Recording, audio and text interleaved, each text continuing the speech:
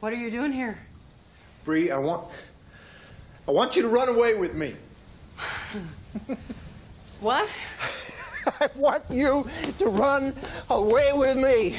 Oh my God, you're wet. I am wet. I love you. I want you. I need you. I can't take all this craziness in my life anymore. These women are just... Look, I just want you. And I want to go away right now, and I want you to come with me. I want you to come downstairs and catch your breath. Let me make you a cup of tea. Come here. I'm serious. Bree, I'm serious. I've never been so serious in all my life. I want to go away with you. I want to spend the rest of my life with you. You're different.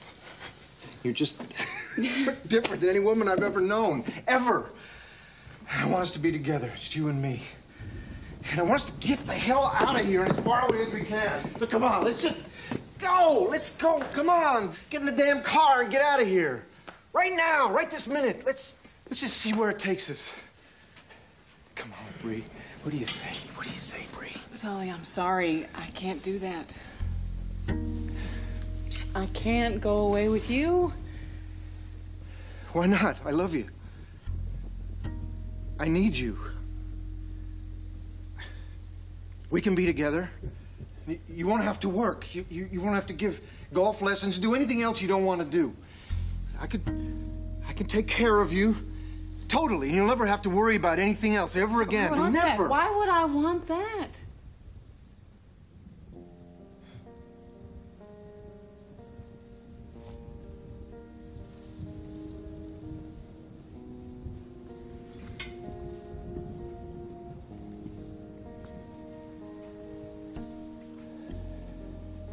New Orleans. New Orleans? I can't go to New Orleans with you. I just got back, you remember? I know. Plus, Sully, I made plans.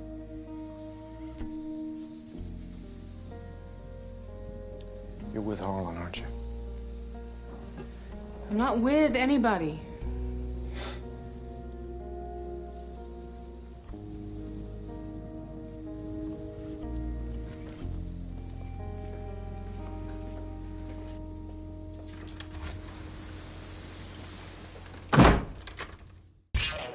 God, if your life had a face, I would punch it. Yeah. Wait, what? Let me ask you something. Why would you make the point of saying someone's not a genius? Do you think I'm especially not a genius? Veronica, why are you pulling my dick?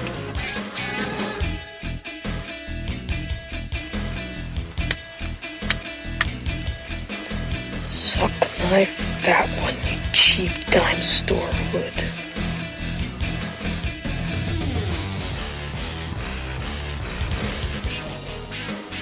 Andy! You Goonie! Hello, everyone, and welcome once again to another installment of The Greatest Moments in the History of Forever. I'm Zach. I'm Matt. And this is episode number 349, Dr. T and the Women. And this is listener request number 50, courtesy of Big Al. Thank you, Big Al. Sometimes we get requests that are ones that we certainly would do anyway, and then other times we get Dr. T and the Women. Yeah, this is a film that neither of us had seen. This was not on my radar at all. And I know it's a big-time director, Robert Altman, came out when I was a teenager. Well, I don't know that a lot of teens are into the Altman scene. Yeah, no. I certainly didn't know who he was at the time, but I don't even remember this. I don't remember seeing a trailer for it. It just was not on my radar at all. I doubt they were putting this trailer before the movies you were seeing in 2000. It's probably like Mission Impossible 2. Well, I can't blame you for not immediately knowing all of the Altman titles because there are a lot. There are many more than you would think. Oh, sure, yeah. Tons of movies, tons of TV Very shows, prolific. tons of TV Yeah. movies. Super prolific. This is in the later years. He only made a few more films after this. I did reach out to Big Al. Mm-hmm. Now, it was just yesterday. We ended up recording this significantly before we're posting it by about a week. So I misjudged when to send him the email. Maybe I didn't give enough time. We didn't hear back. I thought this would have been a good movie to have the person who requested it maybe guide us into it through an email like we did with Speed Racer. So maybe Big Al will reach out. Check your spam or your junk mail. I know that I've ended up there with the Greatest Pod account before. So people put like some auto routing rules on to send it straight to trash. So in case you're hearing this, Big Al, maybe we'll read that next time if you can reach out and tell us your history with this film. It came out in the year 2000, and I would say that it's about as 2000 as it gets. I was going to bring that up, too. The fashion, just the seems, score, I know, 100%. the look, very, very year 2000. Before we dive into Dr. T and the women, let's remind everyone to please follow the show on X/Twitter @GreatestPod, and you can reach us via email, greatestpod@gmail.com. We'd love to read your emails on the show. We did not hear back from Big Al, but we will read another one at the end. As always, please make sure you're subscribed to the program on Apple Podcasts, Podbean, wherever you're finding us. And if you get a chance, please give us a rating and review on Apple Podcasts. We'd really appreciate it. We love to read those. It's always a nice little boost for us. 100%. When a new one rolls in. Love to see it. If you'd like a free sticker, reach out to us and we'll ship that out to you. And find us on Letterboxd, Zach1983 and Matt Crosby. If you have a listener request of your own, we still do have some slots left for 2024, so please reach out.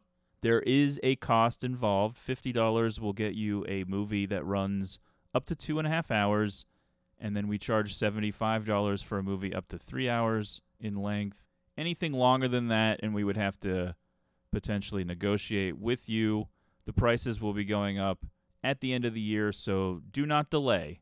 Get your listener request in ASAP, and we're pretty flexible on that. Yeah, shockingly so. I know us to not be a very flexible bunch. We're kind of set in our ways. As long as it's a narrative feature that I can track down, then it's in play. The only thing that we aren't doing are our revisiteds. I think right now we're just picking those. That's off limits. And TV shows or things that are documentaries are not actually narrative films. Anything else, we'll try to make it work, even if it's super controversial, like Dr. T and the Women. This is the most controversial movie. Kind of is if anybody was remembering it or talking about it, but... No, it really isn't. But it is a little oddly dated, but it was written by a woman, so this will be a fun discussion to have. There's a lot to like, there's a lot to not like, and there's a lot to question, wonder what exactly that was supposed to mean. It is a strange experience that then takes a wild turn into even stranger territory by the end. Yeah. Unexpectedly so. If it wasn't for that ending, I don't know that we would be doing it on the show, that Big Al would be requesting it, or that anyone would even remember it, because I'm not sure that the first hour and 45 minutes is particularly memorable. It's a pretty run-of-the-mill rom-com without anything too special about it, but then the ending asks you to take a little bit of a journey into a surreal dream, potentially. But let's save that. Unclear. Right. Let's circle back to it, because I'm not sure how familiar people are with this movie. If you have not already seen Dr. T and the Women or would like to rewatch it for the purposes of listening to this podcast, you have a lot of options for streaming it for free. I was shocked. You'll have to deal with the commercials, but Roku Channel, Vudu, Tubi, Freevee, etc. Why are you shocked? This is the exact kind of movie that I would think would be on those services. It's just everywhere. Yeah. I don't know. I kind of thought it would be one that would only be available for rent. I did rent it because I didn't want to deal with the commercials. I watched it on Freevee with commercials. I lived. As mentioned, Dr. T and the Women was released in the year 2000. It was directed by Robert Altman, written by Anne Rapp, who was a frequent collaborator during the latter stages of Altman's career. She also wrote the script for another one of his films, Cookie's Fortune, which I believe was released the previous year. She also wrote a script for some of the TV stuff he did, one of the shows, and I think was actually contracted to adapt or write a sequel to the movie Shortcuts, or if it was supposed to adapt more of the Raymond Carver short stories to be made into a further extension of Shortcuts, but Altman ultimately decided not to make it, so it didn't happen. Okay. I'm not sure that one would guess that this was written by a woman. Right. Yeah.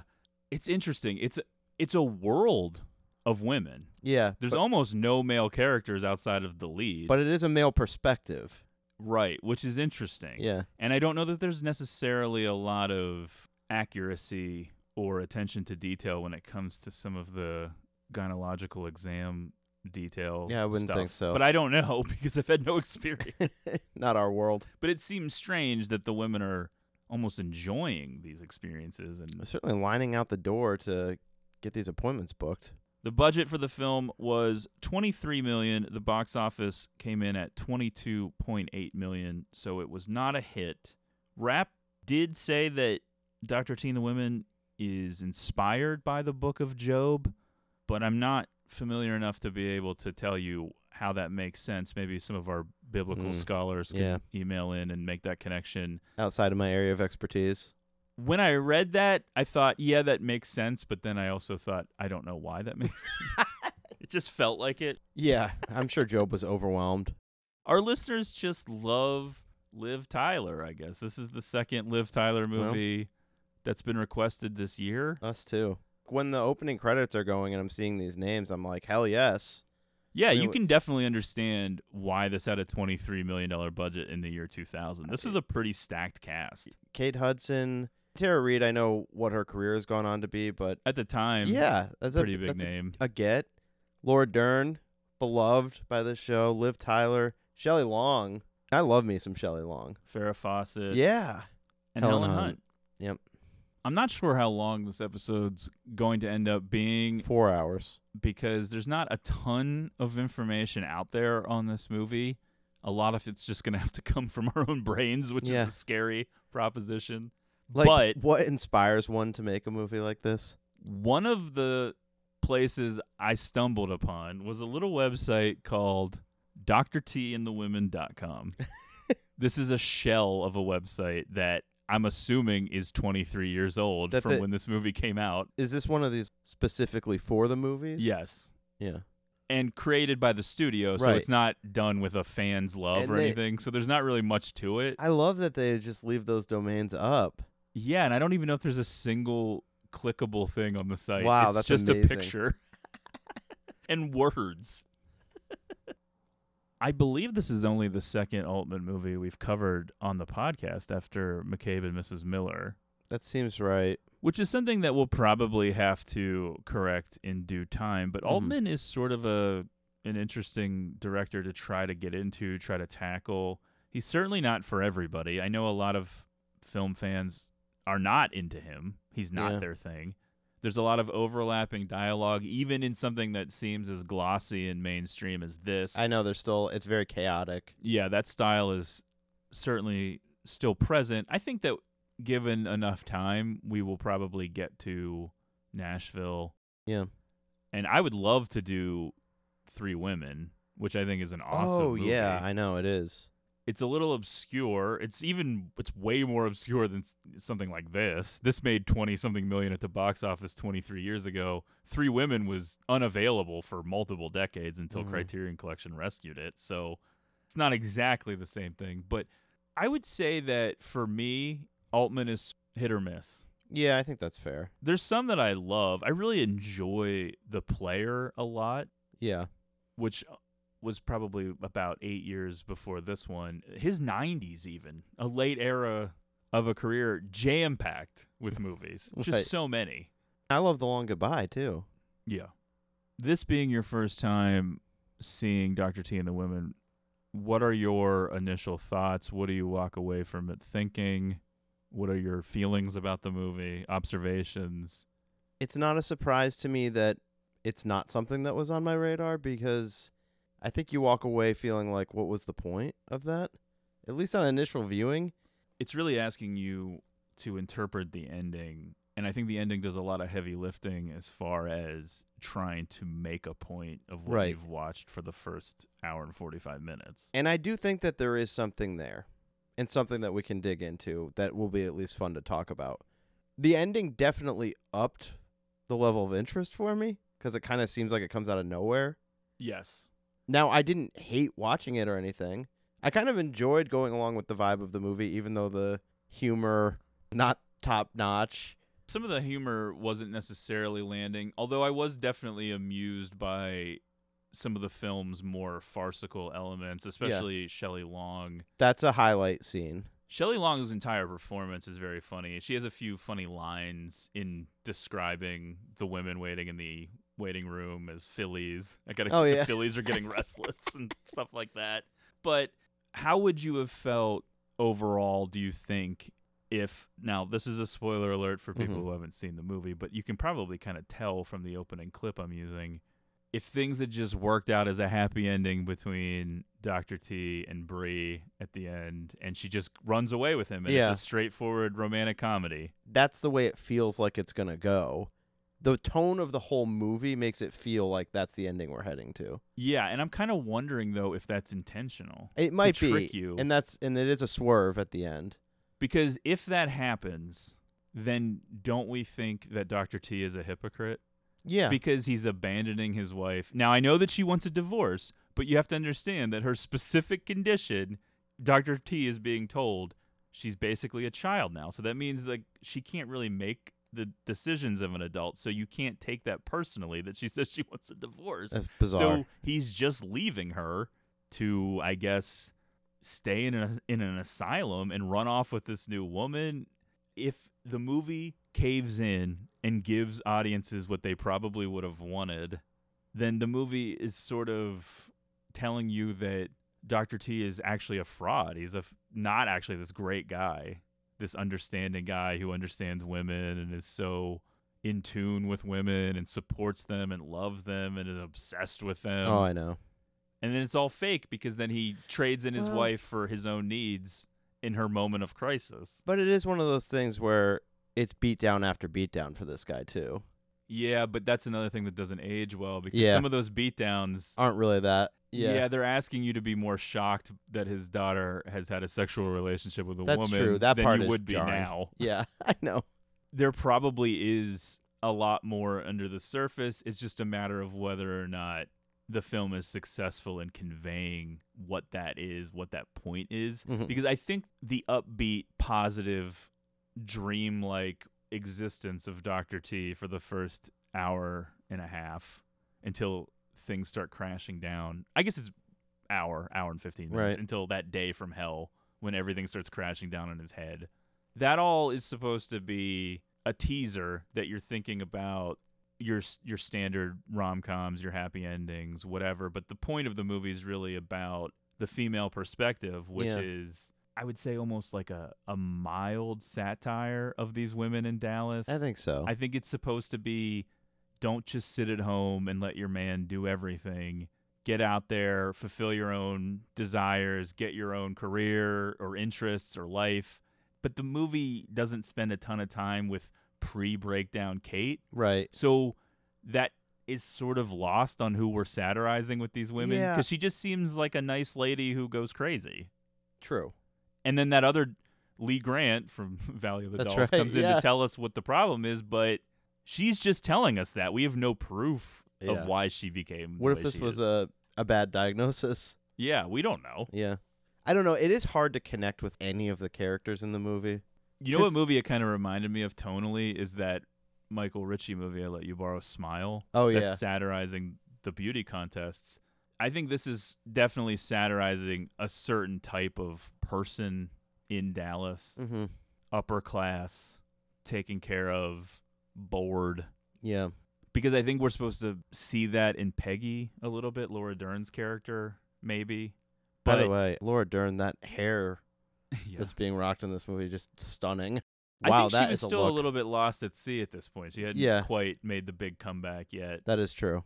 I think she was still paying the price for playing Ellen's gay love interest on Ellen, which I guess really hurt her career because the world was pretty homophobic. I know it's weird to think actually not that far away from Jurassic Park, Yeah. but feels like that was a long universe away. 7 years. Yeah. It did seem like Laura Dern was kind of not a big deal for a while, didn't it? Kind Yeah, of? absolutely. Until she Especially sort of when you see worked her way this. back. She's like the 6th billed person in this. That's true, I but mean, I it think is a an lot ensemble, of people but- wanted to work with Altman, and Yeah. we'll get into that with Farrah Fawcett specifically. Altman was a legend at this point, and that goes a long way in Right. recruiting talent. Because, yeah, I think a lot of the parts in this movie end up feeling small and undercooked, including Laura Dern's. You could make this exact same movie without her Yeah. or her 3 daughters that don't really factor into anything, and it would basically feel the same. I do agree with that, yeah.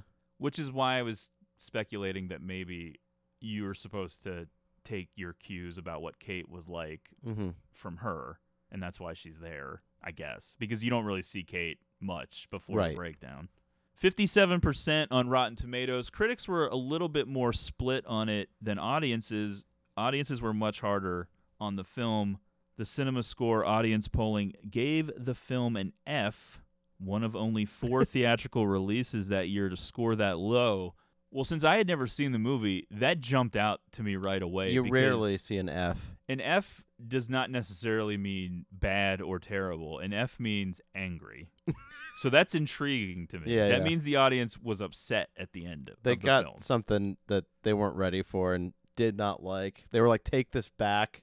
So a half hour into this movie, I'm very confused by this F. Mhm. An hour into this movie, Yeah, that's I'm true. still very I know, confused by 'cause- this F. Not a knock on the movie. First viewing, you feel like it's just a C. It's like a down the middle Yeah, feel. 90 minutes. Right. I'm so confused. An hour and 50 minutes of a 2-hour and 1 minute movie. Oh, okay. I'm starting to understand why Oh, this people is- were yeah. leaving the theater filling out those cards angry. Notable critics such as Roger Ebert, A.O. Scott, and Todd McCarthy did give the film favorable or moderately favorable reviews. I think there were some critics that were definitely willing to dig into it a little Yeah. bit more, who thought that there was more to it. Maybe catching on to a little bit more of what they're going for. Because I do think that there's something there, but I think you could be pretty critical of the execution. Well, I definitely think that some of the scenes run on way too long Mhm. and are staged in a weird way. Yeah. There's a lot of cell phone material, which I'm guessing they kind of thought was still novel because it was the year 2000. True. So, yes, people were used to people having cell phones, but to casually use them. There's a bit in this where whose cell phone is ringing. Oh, yeah. That feels like a bit we haven't seen in There's like 10, 15 years. Speaking of just the things that were reminding me of the era, like Papa John's product placement. Yeah. The film's strengths, I think, come from some fun game performances, especially from Gere and Hunt, and to a lesser extent, Dern and Hudson. But the performances are good. I think Altman does a good job of reining in the chaos, and especially those waiting room sequences, those actually work.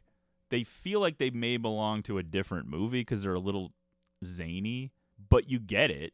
I felt stress coming into my body almost watching some of that because I don't like those kind of scenarios where people are all talking over each other in a very agitated state. It can be fine if it's fun at a bar or a party, but when everyone's sort of on edge and then Oh, yeah. chattering and tense, that worked. I think Shelley Long running around, all the patients being upset, those scenes are all very funny.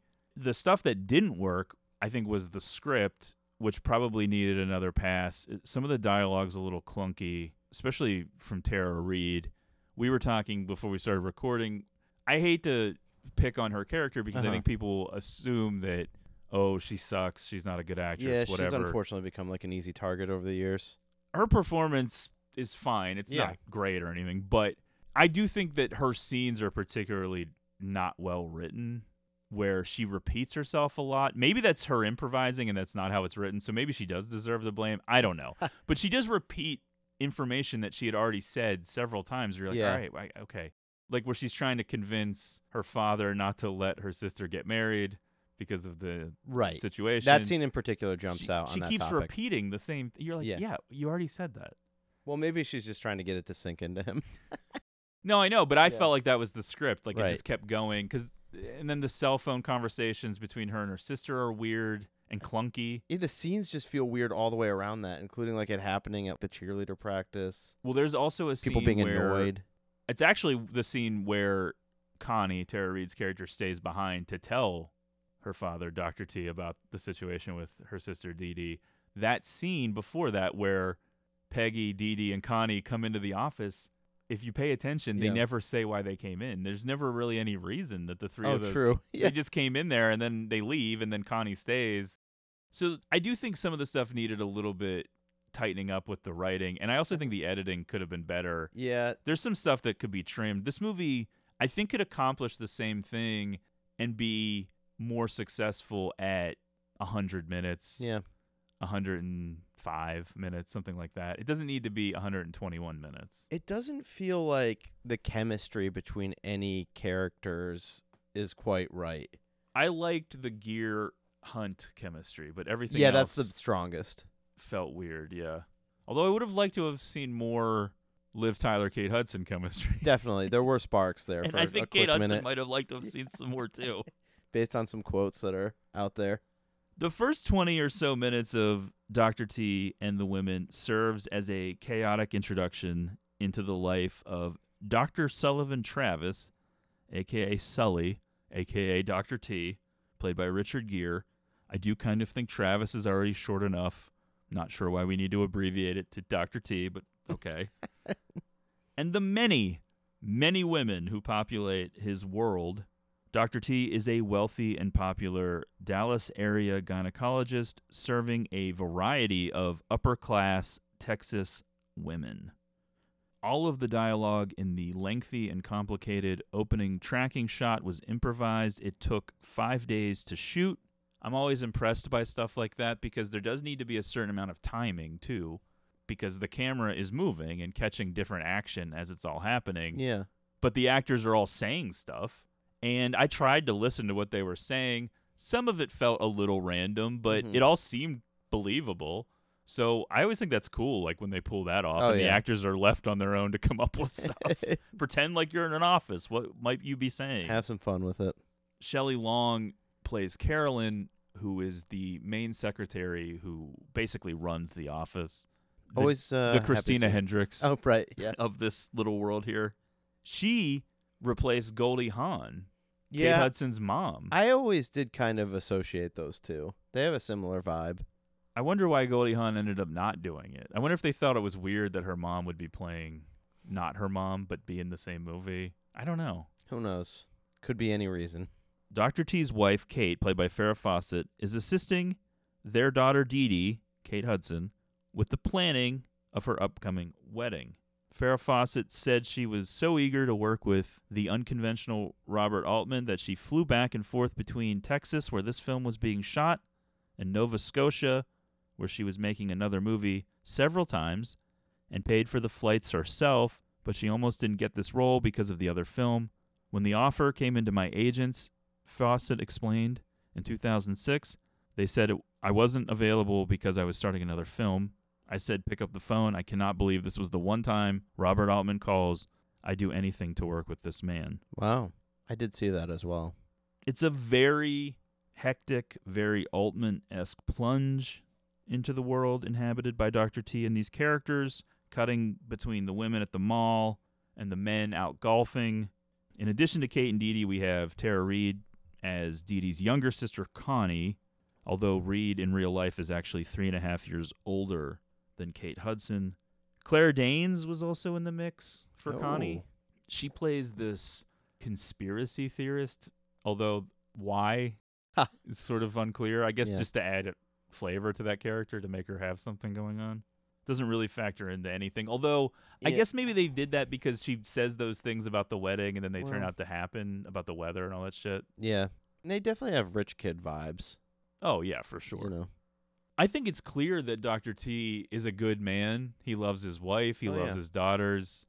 But he's super busy, obviously. So I'm not saying that it's any shortcoming or anything bad about him, but I would imagine there's a certain amount of absenteeism in their lives, his daughters' lives. Yeah. Because look how successful he is. Right. You don't get to have an office that many floors up with all of those rich women waiting in your waiting room. He's just packing that schedule tight with appointments. Yeah. He's probably doing very well. Let's see. Filing in 50 appointments a day. Now, you were saying that you thought about becoming a gynecologist, and Ha. you still practice as an amateur. I think I have too weak of a stomach. Jesus. Laura Dern as Peggy, Kate's sister. She's going through a divorce and is actually living in Dr. T and Kate's home with her 3 young daughters. She's a little bit of an alcoholic and a handful. Sure. This is the character I relate to more, actually. She meddles into the other people's business a little bit, but again, much like everything in the film, it's very gentle. It all seems underdeveloped. Yeah, there really isn't anything too dramatic or horrible. She's just sort of around. Like I said, I kind of think to give you a little bit of a window into what Kate was kind of like before the breakdown that we keep alluding to. Totally, yeah. The breakdown. Mm-hmm. That's what you'll be saying about me at some point. After I take this laptop and throw it out the window while I'm doing the editing. I'll have to reference it on Twitter /X. An ocean of listener requests lost in them. Hey, boy. Yeah. It does keep me up at night. Among Dr. T's friend group, we have Robert Hayes as Harlan, who I'm sure you remember as the dad from Homeward Bound. Oh, that's right. He was also in Airplane and shit like that. Okay. He looked familiar to me. I did not place him from Homeward Bound, even though I did watch that movie a million times as a kid. I don't blame you, though, because you never really get a great look at him. Yeah, I know. Which I think is kind of weird. At the end of the movie when he shows up, it's hard to even... It's like, is that a guy that was in this movie? Well, it's just strange because he's the one that is referenced later as the thing with Bree. Right. And then he shows up at the house, right? I thought that was supposed to be Harlan pulling up to her house after Dr. T takes off. Oh, I might have missed that. Okay. But yeah, well, she seemingly went to New Orleans with him. Yeah. But we'll get there. That's a little bit down the road. Sure. Matt Malloy as Bill, and then oddly enough, Andy Richter. I know. Yes, that Andy Richter as Shocking. Eli. Right. With a couple of good lines. Dr. T's dream life starts to crack when Kate begins suffering from something called Hestia complex, a rare type of stigmatization syndrome among wealthy women, which causes her to recede into a strange state when she strips naked in a shopping mall fountain. After wandering away from Peggy, Dee Dee, and Connie, she is eventually committed to a state mental hospital. So this is the conceit of the film, and it's also invented for the purposes of the film. It feels really weird to say this, but I'm reminded of something I was talking about when we did Vanilla Sky, which is that bizarre pre-9/11 optimism. And I think something this absurd and this made up could only exist in that little window. It probably started in 99, and then by 9/11, that was the final nail. It was over. Right. And you could not get away with this whimsical kind of stuff in a movie and still smile and think it was fine. But True. there was a time period where you could just sort of say, yeah, this is a funny mental illness. But it's not funny, I guess is my point. It is actually weird and sad, and you're making it up. Right, but the movie is making like a goof of it. Kind of. Yeah. Nobody ever seems to get too down. It is supposed to impact his character, the Richard Gere character. It is supposed to cut him deep, but I don't know. He kind of moves along with things pretty quickly afterwards. Yeah, I think the movie's saying that he's too stressed and too busy to even process what's happening. The weight of the movie never feels like you would even think about it that way. It's so light. This Hestia complex comes from women who are too loved, too pampered, too put on a pedestal, which is an unfortunate phrase considering his line of work, I guess, because there is definitely a way of summing it up for him. Yeah. But I'm not going to say it. You may have thought it. You may know exactly what I mean, but I didn't say it. Farrah Fawcett said in an interview that she had always refused roles that required nudity. In fact, she turned down the lead in Basic Instinct because of it. How about that? Can you imagine Basic Instinct with Farrah Fawcett? It wouldn't be as good. No. She doesn't have that killer instinct. Yeah. Farrah Fawcett seemed like she was really nice. Yeah. As I opposed wouldn't to want to Sharon go down a Stone. dark alley with Sharon Stone coming up the other side. She kind of scares me a little bit. She does seem like she could cut you. But when this role came up, she had no problem stripping completely. When the Dr. T role came, she said it was different. It made sense. My character was vulnerable and suffering, and also it's a Robert Altman film, and his characters are always interesting. It was definitely worth it. I'm glad she feels that way, that it was definitely worth it.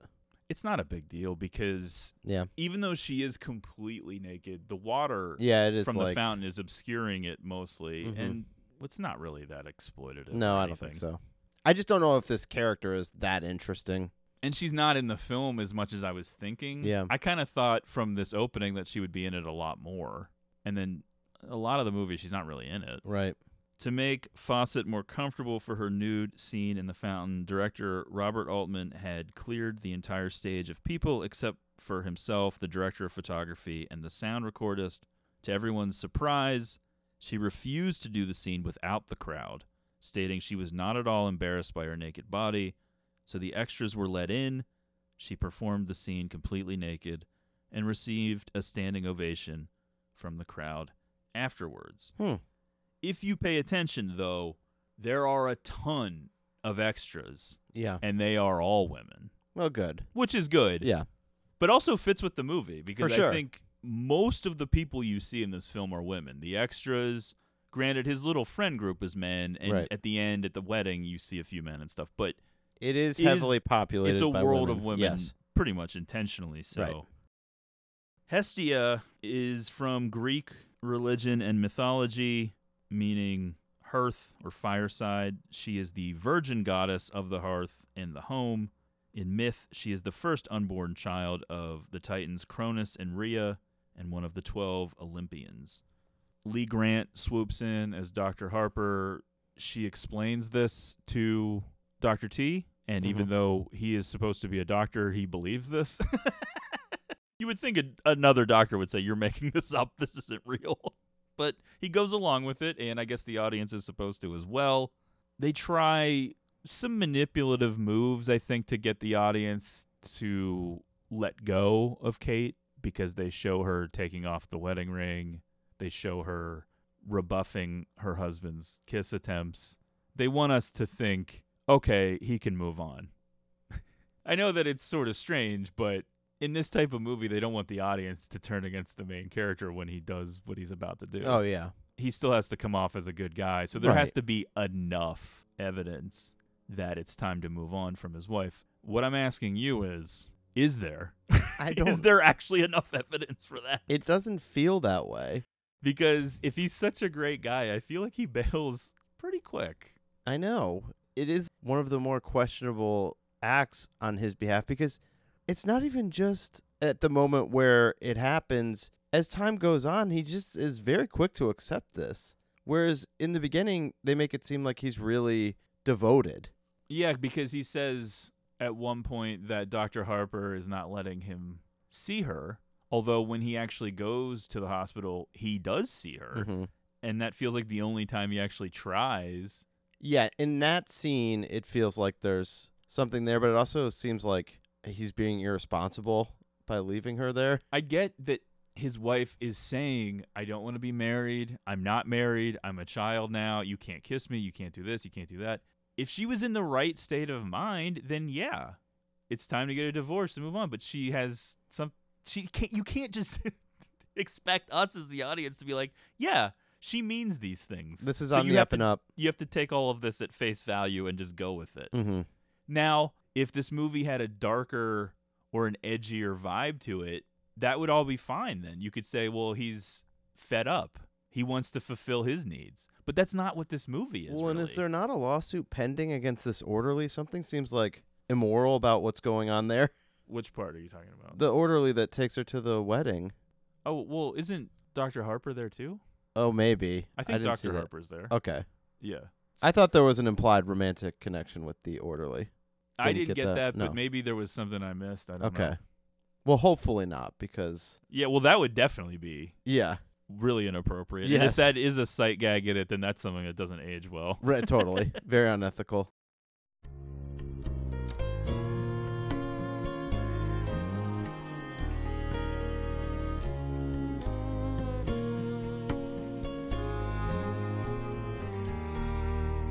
Right now, I am not ruling anything out. I'm not ruling anything out, especially since I personally have never had a case like Kate's before.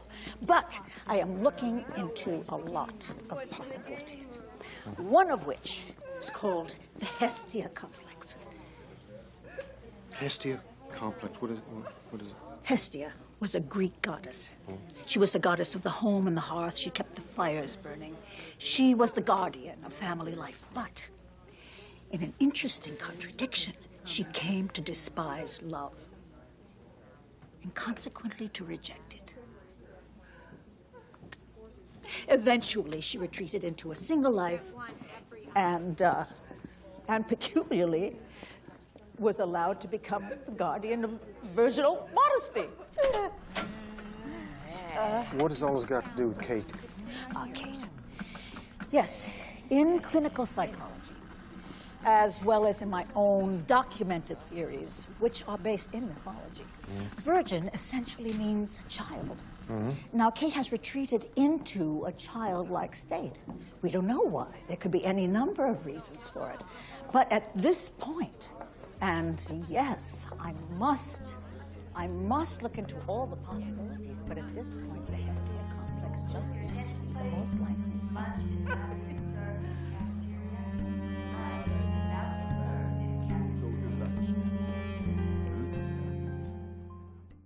In the immediate aftermath of Kate's diagnosis, though, it's difficult for Dr. T to explain to his family what's going on, and this kind of blends in with what we were talking about before with the staging of some of these scenes. I found it odd that the scene where he's explaining Kate's situation to Peggy, Dee Dee, and Connie is taking place in his office. The nutcase parade just waltzes into his office, loud and crazy. Yeah. And then that's where he's telling his two daughters what's going on with their mother, who now seems to be completely insane. The family dynamic here is definitely questionable. That feels like a conversation that should be taking place at home. Yeah, maybe like a quiet dinner. Dee Dee is a student at SMU and an alternate for the Dallas Cowboy cheerleaders. Although not too serious about her career there. Yeah. Well, in all fairness, she's planning a wedding. True. She's a little distracted. Yeah. She's Sometimes she has to take a call. Yeah. This is another scene which I think they probably did this like that because cell phones were still novel.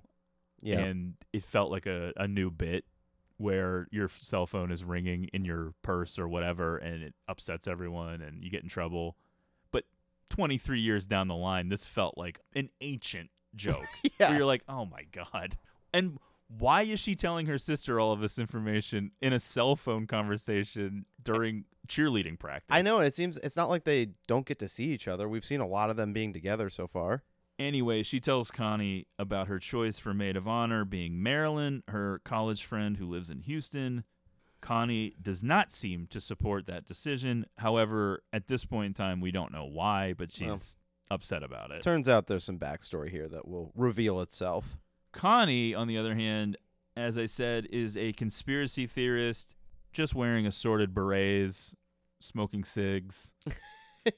Yeah. Isn't her job hosting like JFK tours? Grassy Knoll tours. Yeah. Yeah, I should say JFK assassination tours. A lot of early cell phone material going on. She's constantly on a cell phone. It really wasn't the year 2000 that I remember. I didn't get a cell phone until 2002. I don't really remember this much cell phone conversations going on in the year 2000. They No. really like hit this hard in this movie for some reason. I was in high school in 2001, and none of my classmates had cell phones or anything at that point. Yeah, I was a senior in high school in 2002, and that's when I got one. Yeah. I don't know. It just seems like it would be expensive. I'd back say then so, yeah. to be doing all these phone calls. Although their dad is a wealthy doctor, so. That is true. They are living the high life. At Dr. T's golf club, Bree, played by Helen Hunt, Mm-hmm. the new golf pro, gets accidentally soaked by the automatic sprinklers. Dr. T comes along at the right moment, offers a dry towel, and the two decide to play a round of golf together. Their meeting is foreshadowed by that semi-off-color joke they were making about meeting a woman for the first time when she's soaking wet, Mm-hmm. which I think they're talking about it being bad luck, and they're literally meaning soaking wet as in the rain and the pool or a sprinkler, but I think one of the friends makes one of those insinuations because he's a gynecologist about a different kind of wet. Yeah, we got it. Yeah, that's the thing. There's something about to be revealed about Dee Dee, and then the whole concept of him being a gynecologist. Those two things, I think they thought were kind of shocking. I know. In 2000, and it ultimately kind of makes the movie age weird because a lot of the material you're like, all right, guys. Enough with this lowbrow humor. Maybe you make a joke.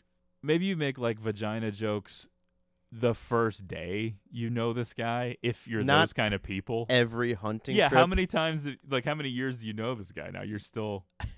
By the Although way, it's weird, everyone's, including their wives, are his patients, so Yeah. it's kind of wild. I love how often these guys are going hunting together, and then the one guy, like towards the end, is like, "Oh, we should have a dude's trip." What is all this? That These you are guys just seem to be doing, afternoon like, hangouts. every day? I guess that's what it's like living in Texas. You just hunt for 2 hours Yeah. and come back. I don't know. I guess people probably do that everywhere. I don't know. I'm not a hunter. I'm out of touch with that world. Yeah. Shockingly. Yeah. We're too busy I doing would podcasts. be watching The Deer Hunter. That's the closest I can come to it. Technically, though, this isn't the first time that they meet, but I guess, I don't know. It's the first time they hang out, and now she's wet. In addition to Connie being upset about the maid of honor choice being Marilyn, there's also a lot of indoor-outdoor wedding debate. That conversation seems to go on forever. Did you think that the conspiracy theory thing was supposed to tie into her being prophetic about the rain and the weather on the wedding? Is that what that was supposed to be? I didn't take it that way, but... Well, I'm just trying to figure out why they gave her conspiracy theories as a thing to be into. A character trait. Yeah. And then she's also the one that's like really hung up on the wedding being outside, and then the weather plays a huge part. I don't know. Yeah. I don't know. She has some supernatural abilities, that's clear. As we get into the movie, though, the romantic comedy chess pieces start to fall into place. We have a man at the center who seems to be a nice guy, but for whatever reason, it's not working out. The marriage situation isn't happening. You can debate whether or not the movie does a good enough job in taking the wife out of that equation, but I think you get what the point is. The wife's out of the equation. All of a sudden, he's met this new woman at the golf club. She seems really great. She wants to drive the fucking golf cart. She has a semi-masculine job. She has a strong personality. She's an athlete. Yeah. I think the point is that she's supposed to be completely different from the other women in the movie. Right. But I don't know that she's actually that different. I don't know if it plays that way, even though it feels like that's there. Yeah. I kind of took it to be more just he likes her. The end. It's not because she's different from his wife, even though I think that's probably what they meant it to be. And the only reason I feel that way, again, is because we didn't really know Kate before the breakdown. The breakdown happens within the first 5 or so minutes of the movie. I guess the one thing, there is a neediness with him from a lot of these other women in his life. Oh, yeah. That's the patients are yeah. just hovering. Right. His nurses and people working in his office are hovering. His daughters are hovering. Mm-hmm. Peggy is hovering. And now Bree is just hanging out. And his wife has now become this Right. huge problem. Yes. And then, yes, Bree seems cool. She's very independent. She's an athlete. She's calling the shots. Assertive. Yeah. It's subtle, but it's there. Uh-huh. They've advanced to a dinner invitation. They have a playful, easy rapport. Things are going very smoothly. Things are going very quickly. I know. I was kind of shocked. I'm just like, oh, geez, a couple rounds of golf, and he's like going right for it. It starts off with, I think he asks if she wants to get a drink, and then immediately ups it to dinner. Yeah. Well, no, it's more, he does ask for dinner, but he says restaurant, and then she escalates it to being a more private affair. Right. She's like, I know a better place. Yeah. And then it cuts. At first, I was like, wow, this is a cool restaurant. There's like a fountain and then you're like, oh, they're at her apartment complex. But then when you go in there, her place is like super nice. Yeah, it's a condo with a little loft.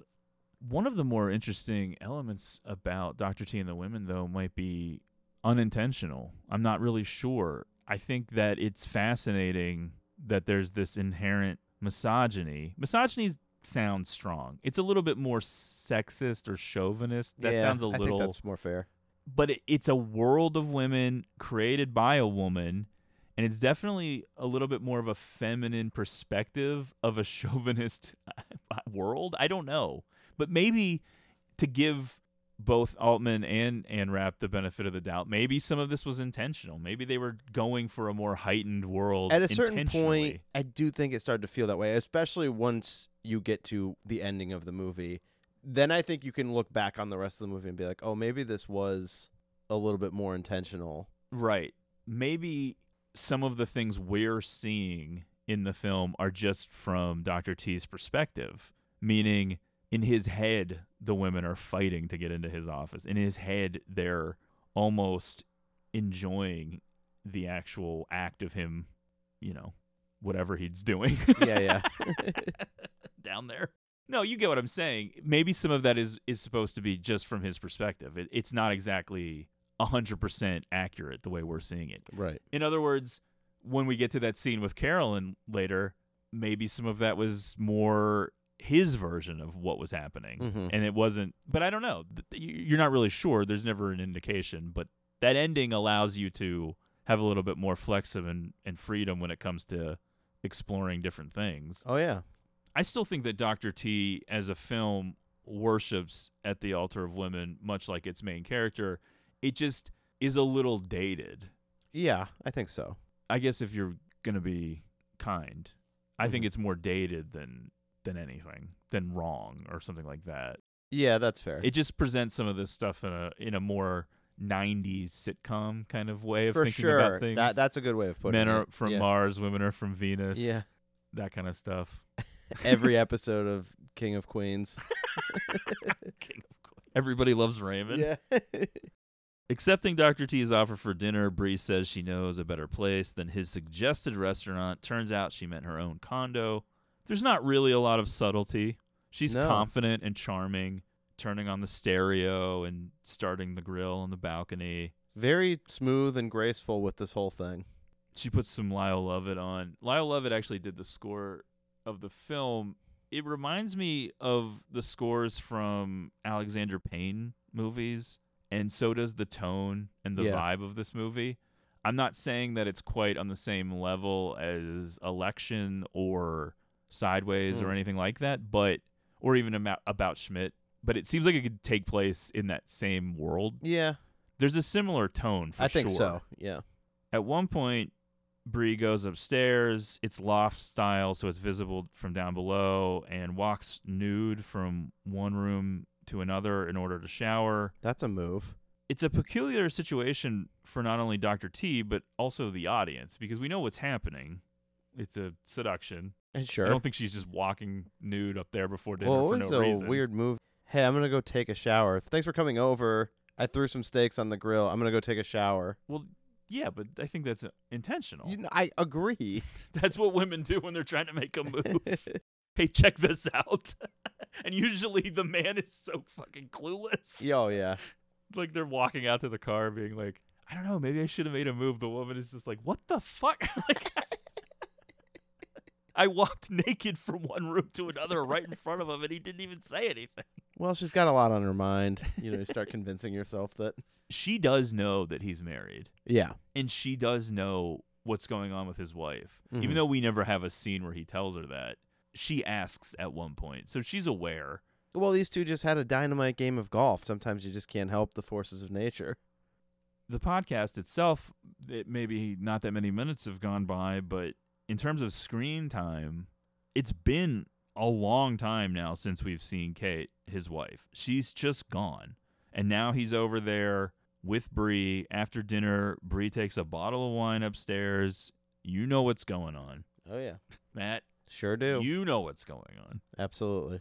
Briefly hesitating, Dr. T follows her up, and they become lovers.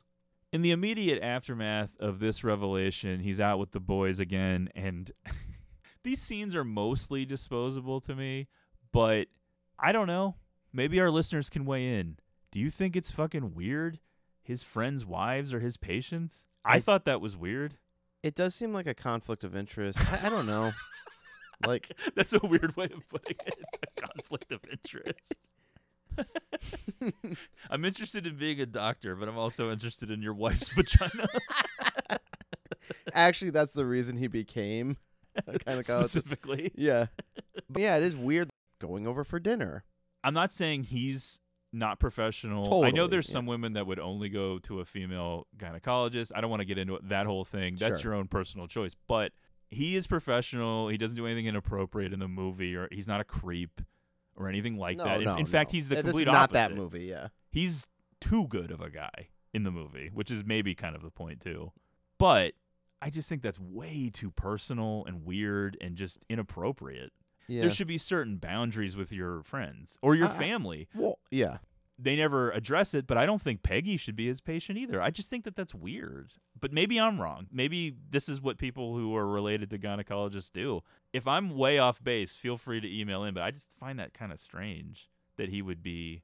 And I would think that for most doctors, not just an intimate body part, but most doctor stuff. I think that there should be a level of privacy with your doctor, because then if you have to socialize with that person outside of that relationship, then it becomes they know things about you maybe you don't want to share with other people.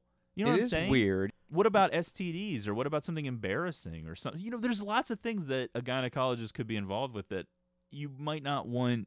I do think people would generally like to keep those worlds separate. And I'm not saying he would do like a HIPAA violation or anything, but still, he's there having that knowledge, though. Oh, sure.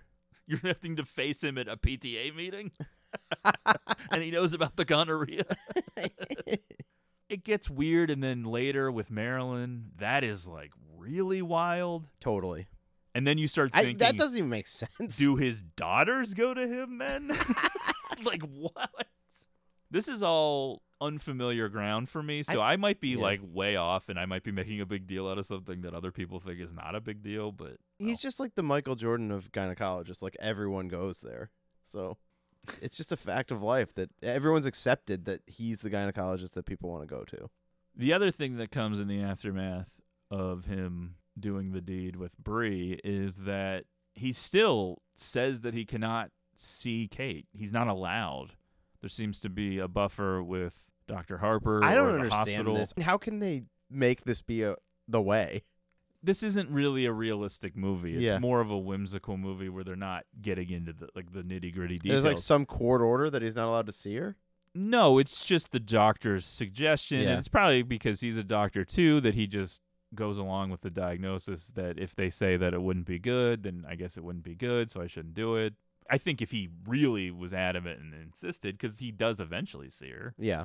But in all fairness, that line of thinking can actually be applied to a lot of romantic comedies, that whimsical reality rather than straight reality, because sometimes you just need to grease the wheels to make the story go. Create some barriers that the character needs to get over or get past. If you wanted to make a really gritty, edgy medical drama about a wife that has a mental condition, then you can make that movie, but that's not what this movie is. Clearly, both Rapp and Altman have metaphor in mind. I don't really think that you're supposed to take all of this stuff super literally. Hestia complex. No. Yeah. The relationship is not... She's too loved. Blue Valentine. You said Blue Valentine, and I get what you mean now. But when you first said it, I thought Blue Velvet for a minute. Oh, yeah. And I was thinking of not Laura Dern, but Jeffrey Beaumont and what's her name? The singer. Uh-huh. Isabella Rossellini. Yeah. I was like, yeah, that is a weird relationship. And then maybe if you want to go to the Dennis Hopper relationship. I know. Well, Blue Valentine also has a gynecologist scene that's very cold and uncomfortable. Yeah. What I would imagine is more. Yeah. That's the gritty version of Dr. T and the Women. Okay. Yeah. It's the double feature you didn't know you needed.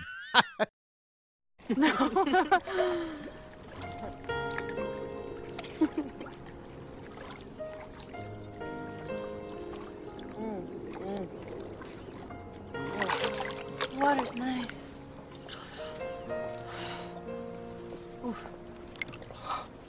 No.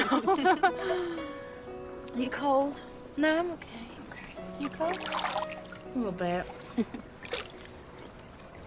You know, if we sit here long enough, we can probably see the Lady of the Lake. Who's that? You know Lady of the Lake? It's a famous legend. No? Okay, well, this woman in this flowing white exotic negligee she drowned. I'm serious. She drowned because of a broken heart. Really? And she appears to couples who hang out around the lake who are really in love. And she either cries for help or she just cries. It's really sad, mournful cry. Yeah. And I believe it. I mean, people swear it's true. I believe it.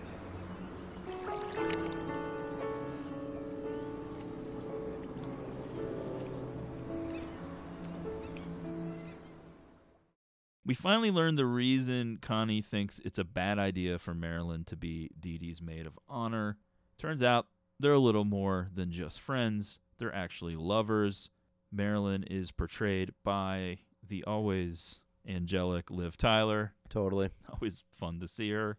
Well, yeah, and there's kind of a weird meta relationship between these two when you think about Kate Hudson's character in Almost Famous. Oh, yeah, that's true. Because isn't that kind of, well, supposedly inspired by Liv Tyler's mom? Yeah, one of the people. Yeah. That's true, yeah. I wonder if they talked about that. Kate Hudson told Vanity Fair in January of 2003 that Liv Tyler was her best on-screen kiss. She added that she regretted that they didn't, quote, go for it. It'd make the kiss a lot more passionate. Wow. What if I would have ended that sentence at go for it? What would you have thought that meant? Dated? Gotten married? It would have been like, there's still time. Yeah. Bring it back. Okay. At the risk of sounding a little crass. Please. These are the two things that the movie is putting in your face as being shocking and may have been perceived as shocking by a certain audience in the year 2000, which now seems wildly dated. Number one, wouldn't it be weird to look at that many vaginas all day? That is a big part of this movie, whether you want to admit it or not. They are going for that with some of the jokes between him and his friends. Oh, for sure. Between some of the weird situations. It's definitely putting it right in your face, which is a weird way of putting it, about yeah, really. It's his friends' wives, it's his daughter's lover, it's all these people. It's very in your face, and that's supposed to be shocking. And then the second thing, holy shit, his daughter is a lesbian. And yeah, that's the other thing. We'll get to that in a minute, but there does seem to be some bi erasure here, where being bisexual was not even a consideration. It's mostly with his reaction, right? Because I don't think the other characters are acting that way. No, that's what Connie says. Yeah. Connie keeps insisting she's a lesbian. That's what she tells her dad. I know. But is Connie saying it in a way that she thinks it's crazy? He reacts like it's a lot to take on. But I thought she was coming from the perspective of she is like, my sister should not get married because... No, I think that's how he's taking it too. Okay. I think the fact that she's pushing forward with the wedding, because he does even say to Bree, I just want her to be happy. Yeah, okay, yeah. I think he's okay with it, but he's afraid that she's doing something impetuous and not being truthful. Yeah. That there's a secret life here and she's not being who she really is. But he does act like it's a lot to process. Oh, well, it definitely is. Yeah. I think even in the more enlightened time that we're in now, it's still a lot to process potentially for a parent, but I think in the hectic run-up to a wedding to a man... Yeah. Especially it does come out of nowhere, yeah. Well, especially since they're not even acknowledging that being bisexual is a possibility. Oh, sure. They're just acting like she's just a liar at this point. Oh, That's kind of how the movie treats it. Yeah, okay, you're right, yeah. Because they never say that word. Connie just says she's a lesbian. Dr. T does finally convince the hospital to let him see Kate, and it's a startling revelation. She is now completely childlike and now barely connected to her previous life. Dr. T is clearly shaken when his wife introduces him to her fellow patients as her brother. Yikes. By the way, is there no coming back from this? We don't know. Yeah. Well, that's what I mean when they don't really treat this with any gravity and they keep it all very light and whimsical and upbeat. Exactly, because I got to tell you, when you start thinking about that... Because it doesn't seem too different from real things like dementia or Alzheimer's and that kind of stuff, where sometimes except this they was do just remember like their... the flip of a switch. Right, yeah. Like no regression, just one day everything's normal, whatever version of normal was for her, and then it... But it's not even that she's remembering her life as a child or she thinks she's herself as a child. It's almost as if she's no longer herself at all. Yeah, I know. She's almost like starting over as a new person. or something. It does sort of feel like a path toward a future for Dr. T and Bree is conveniently being cleared here.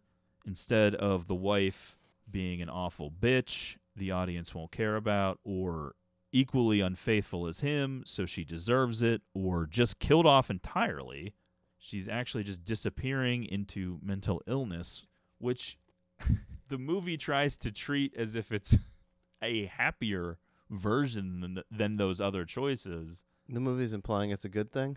Well, better than those other things I listed. Yeah, okay. Being awful, well, yeah. cheating, Sure. or being dead.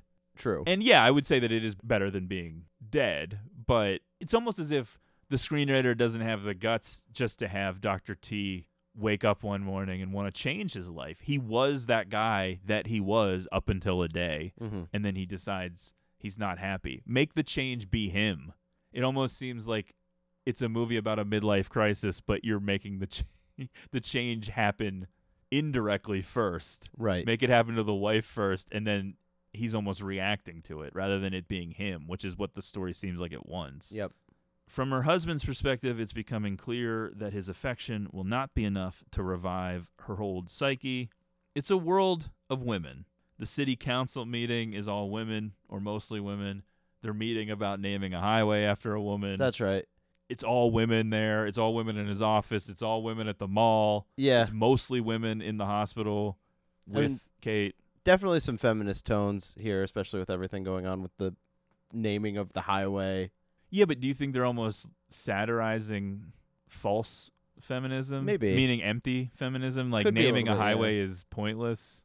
These women are still bored and not really living their own lives. A lot of the people pushing the highway thing are, I guess, his patients. That and is people true. in his And they seem to all be like upper class. Yeah. Oh, Well, yeah. That's like, definitely what they're satirizing. Yeah, yeah. Bored upper class women, because working class people in Dallas probably couldn't afford to go to Dr. T, and a lot of those women wouldn't have the luxury of living comfortably at home not working. They would probably be working themselves, and it seems like this movie is satirizing bored housewives in a sense by making one go crazy. Sure. Saying, okay, look, you hit the lottery. You have a rich husband who's not an asshole, who doesn't cheat on you, who is great. He worships you, adores you, loves his daughters, is a great husband, great provider, and it's on you then to make your own life. And if you don't and just sit there doing nothing, then maybe you'll go crazy.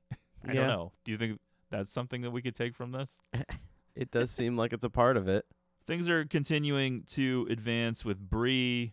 She is providing some friendship and comfort during this difficult time. However, I was thinking, would you dare try this storyline with a physical malady rather than a mental one, even in the year 2000? So say Kate had terminal cancer instead. No, you would never do that. Good Lord, no. Because doesn't it kind of feel like Dr. T is abandoning his wife during her time of need a little bit? It feels like we should feel that way. I don't feel like the movie wants you to feel that way. No. The movie definitely doesn't want you to feel that way. But it seems like if you stop and think about it. You're like, this is pretty horrible, isn't it? Yeah. But the movie never plays it that way. No. During yet another extremely chaotic afternoon at Dr. T's office, Peggy and her 3 kids, plus Connie and Dee Dee, all stop by. Not really sure why exactly. They just stop by and then start leaving. And when everyone else heads out, Connie makes an excuse to stay behind. While that's happening, Bree arrives to see Dr. T, not as a patient, but socially. Some of these scenes, when you get to the office, it feels like you've already seen it. Because the same patients are always in there? Yeah, right, yeah. Bree waits in the waiting room, too. I did appreciate that the movie did not go to the place where Bree was going to be a patient of his. Oh, gosh. Because that would have been a bridge way too far. Yeah, right. But I did kind of get nervous for a second when she comes into the room, or into the office. I was like, what's going on now? She comes in as a patient, and she's like, I heard you're the best. Wade Garrett's the best. And Sam Elliott steps out of the closet. Connie takes her opportunity to reveal to her father that Dee Dee and her maid of honor, Marilyn, are lovers. You can't let Dee Dee get married. Why not? Bart's a really nice guy. He adores her, worships her. Can't imagine that he won't be a really great husband to her. Unless there's something about him I should know that I don't. No, but there's something you should know about Dee Dee that you don't. What is it?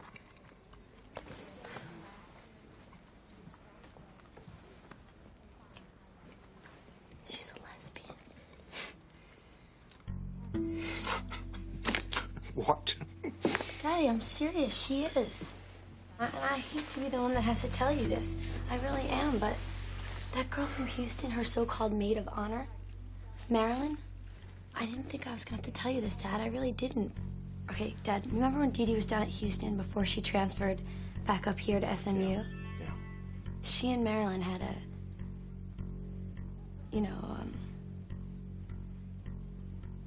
thing.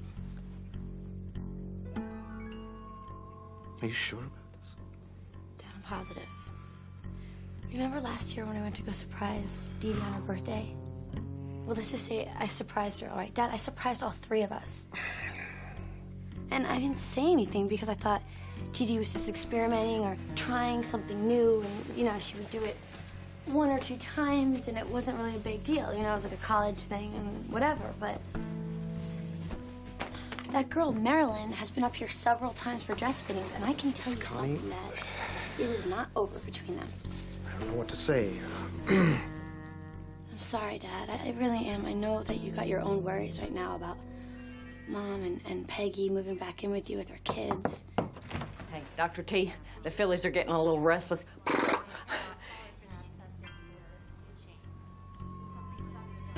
Bye. Anyway, I gotta get back down to the museum. More evidences came in today about the real John Wilkes Booth hiding and living, guess where? Enid, Oklahoma, until 1903. So I know I'm gonna get like a zillion questions about it today. And then we could talk about Mom later too, and talk about Peggy too and her kids, because they seem really unhappy and disoriented living with us, don't you think? I do. But more importantly, I think we should definitely discuss this Marilyn thing, okay? Bye. Daddy? Yes? Don't worry about me at all, okay? Everything's fine with me, really.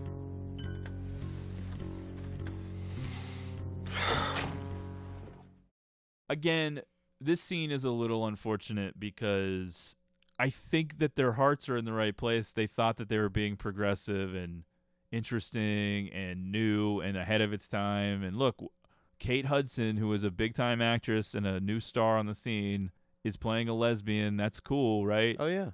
But they just sort of missed the mark by the standards we hold today.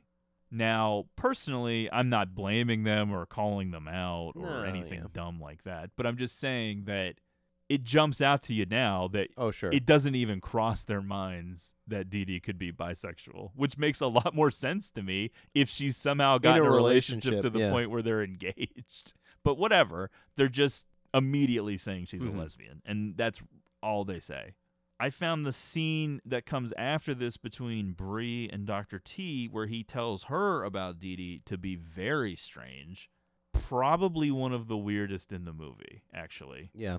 Except for the ending. This might be the weirdest. Because it seems like they've hung out twice. The golf round, then they go to dinner and have sex. Mm-hmm. This, as far as we know, seems like the third time they've hung out. Now, the movie might be suggesting by what they're saying that they've hung out a bunch now, but we haven't seen it. Yeah, it doesn't feel that way. And there is a lot of familiarity going on with what they're saying. She's saying things like, I've never seen you like this before. My reaction was, how many times have you seen him, period? Yeah, you've seen him 3 times. 2 out of 3 times he wasn't like this. If you saw him 10 times, what if the next 7 times he was like this? That means you were seeing him in rare instances before. She's also insisting that he tell her these personal details in a way that feels very long-term relationship-y. Because if you just start dating someone, especially in their age range, which is hovering around middle age, although I believe Helen Hunt wasn't even 40 yet. I don't know how old Richard Gere is. He always has had white hair in my mind. Yeah, I know. So it's hard to tell. But they're at an age where their lives are very established. So when you start dating someone new, you don't necessarily do a big-time dump No. of all of the information right away. I will say, though, these two will try to one-up each other over who can be more embarrassing for a short time in a relationship. It just seems weird, though, that she's wanting that, though. She's like, no, tell me. But I don't know. That felt weird to me, how fast that they've gotten really, to this. Getting a gauge on her character and what she wants out of this is tough. Well, that is a question you can ask at the movie. What are you supposed to think about her? Because, yeah, I got the sense that it was weird, too, Because the you way would she think, acts. based on how she is the rest of the movie past this, you wouldn't expect this here. Because you would expect her to be more flighty. Yeah, this contradicts what comes later, for Yep. sure. Unless the big New Orleans trip turned her head. Change, yeah. Harlan had some moves. Yeah. So, yeah, she mentions going to New Orleans. She's heading out of town. Not really a lot is made of it, but she does mention it. Absolute pandemonium going on out in the waiting room. I've never seen anything like it. He literally is a rock star gynecologist. Admittedly, some weird things for Bree to overhear before she does go back and have that conversation with him when she's in the waiting room, because they're saying crazy stuff. They're talking about their sex lives and almost equating that with this, which I thought was kind of weird. Another thing, yeah. During all of this, his fucking lawyer calls and tells him that Kate wants a divorce now. Way to drop that bombshell. Carolyn is always around, looming, lingering, meddling, overhearing, just being there. This is her moment. A little too involved, really. Yeah. I don't know. I could use a Carolyn in my life.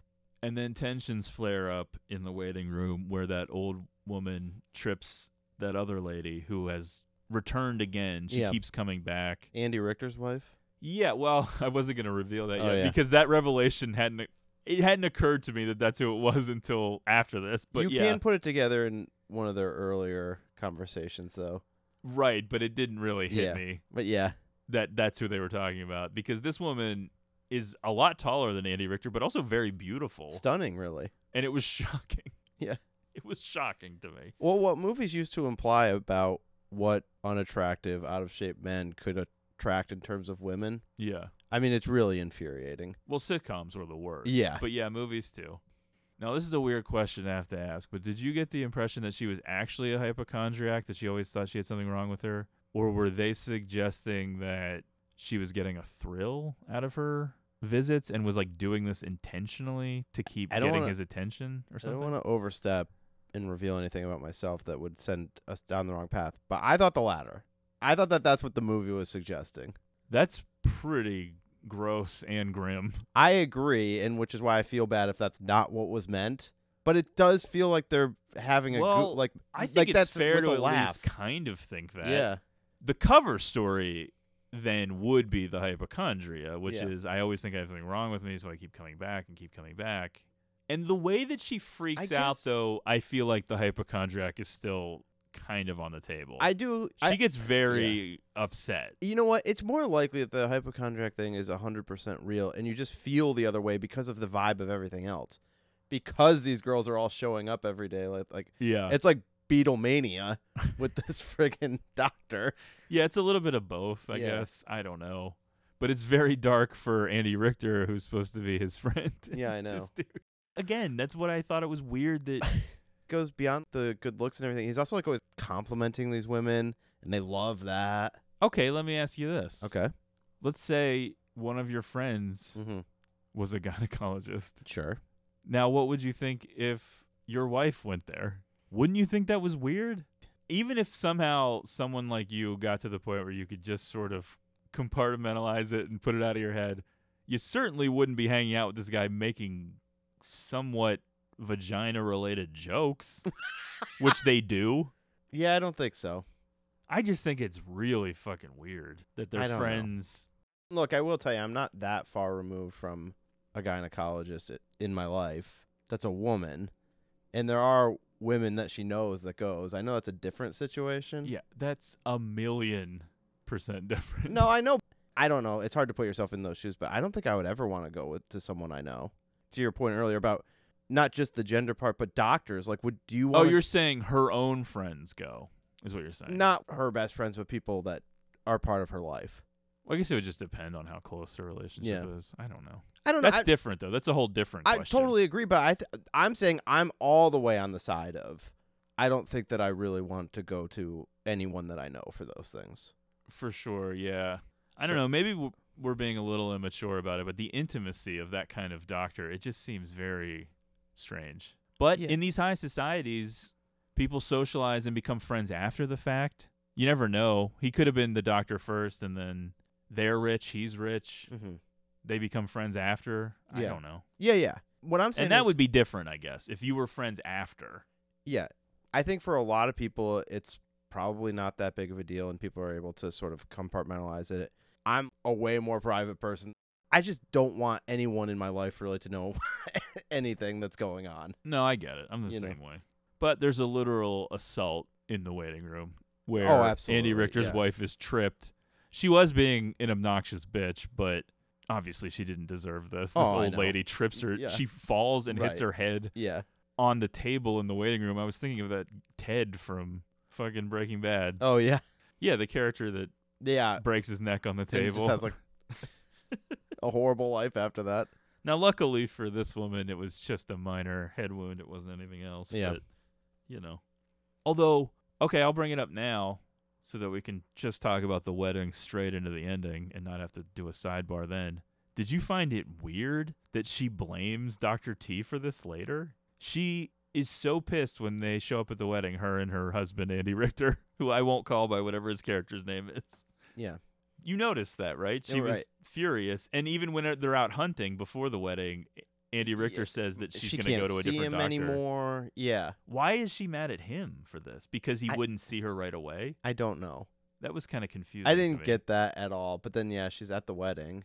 I guess it was because his front desk person wasn't taking her request seriously or something, and so she was blaming him. Yeah. I don't know. It does seem like a leap. In the immediate aftermath of having one daughter tell him that the other one, who was about to marry a man, might be gay, and then finding out that his mentally ill wife wants a divorce, Dr. T gets a bit of a shock when a new patient in his office turns out to be the aforementioned Marilyn, who Dr. T just learned is his daughter's lover. This really doesn't dawn on him until he's already having a look. Marilyn believes she has a yeast infection as a result of stress of being Dee Dee's maid of honor. When Dr. T finally makes the connection as to who she is, he becomes embarrassed mid-examination, asks the nurse to finish, and leaves the room. Yeah, really giving himself away, as we'll find out. Luckily for him, the brawl in the waiting room provides sufficient distraction. Yeah, hi there. Hi, I'm Dr. Travis. Hello. Congratulations. First-timers don't usually get the Bell Star run. Oh, I feel honored. So, who's Belle Starr? You're not from Dallas, are you? No. No, Maryland. So what do we got? Vaginal infection? Why don't we have a look? See what's going on here. It's gonna be very gentle. Nothing to worry about here. So, you don't know who Belle Starr is, huh? Well, Belle Starr is a Dallas legend. Alrighty. Yeah, she was a wild thing. There you go. There you go. Oh, thank you. I can't believe Dr. T would allow a little bitch like that in here. He plays golf with her husband. They're gives Dallas a bad name. I heard that, bitch! Ah!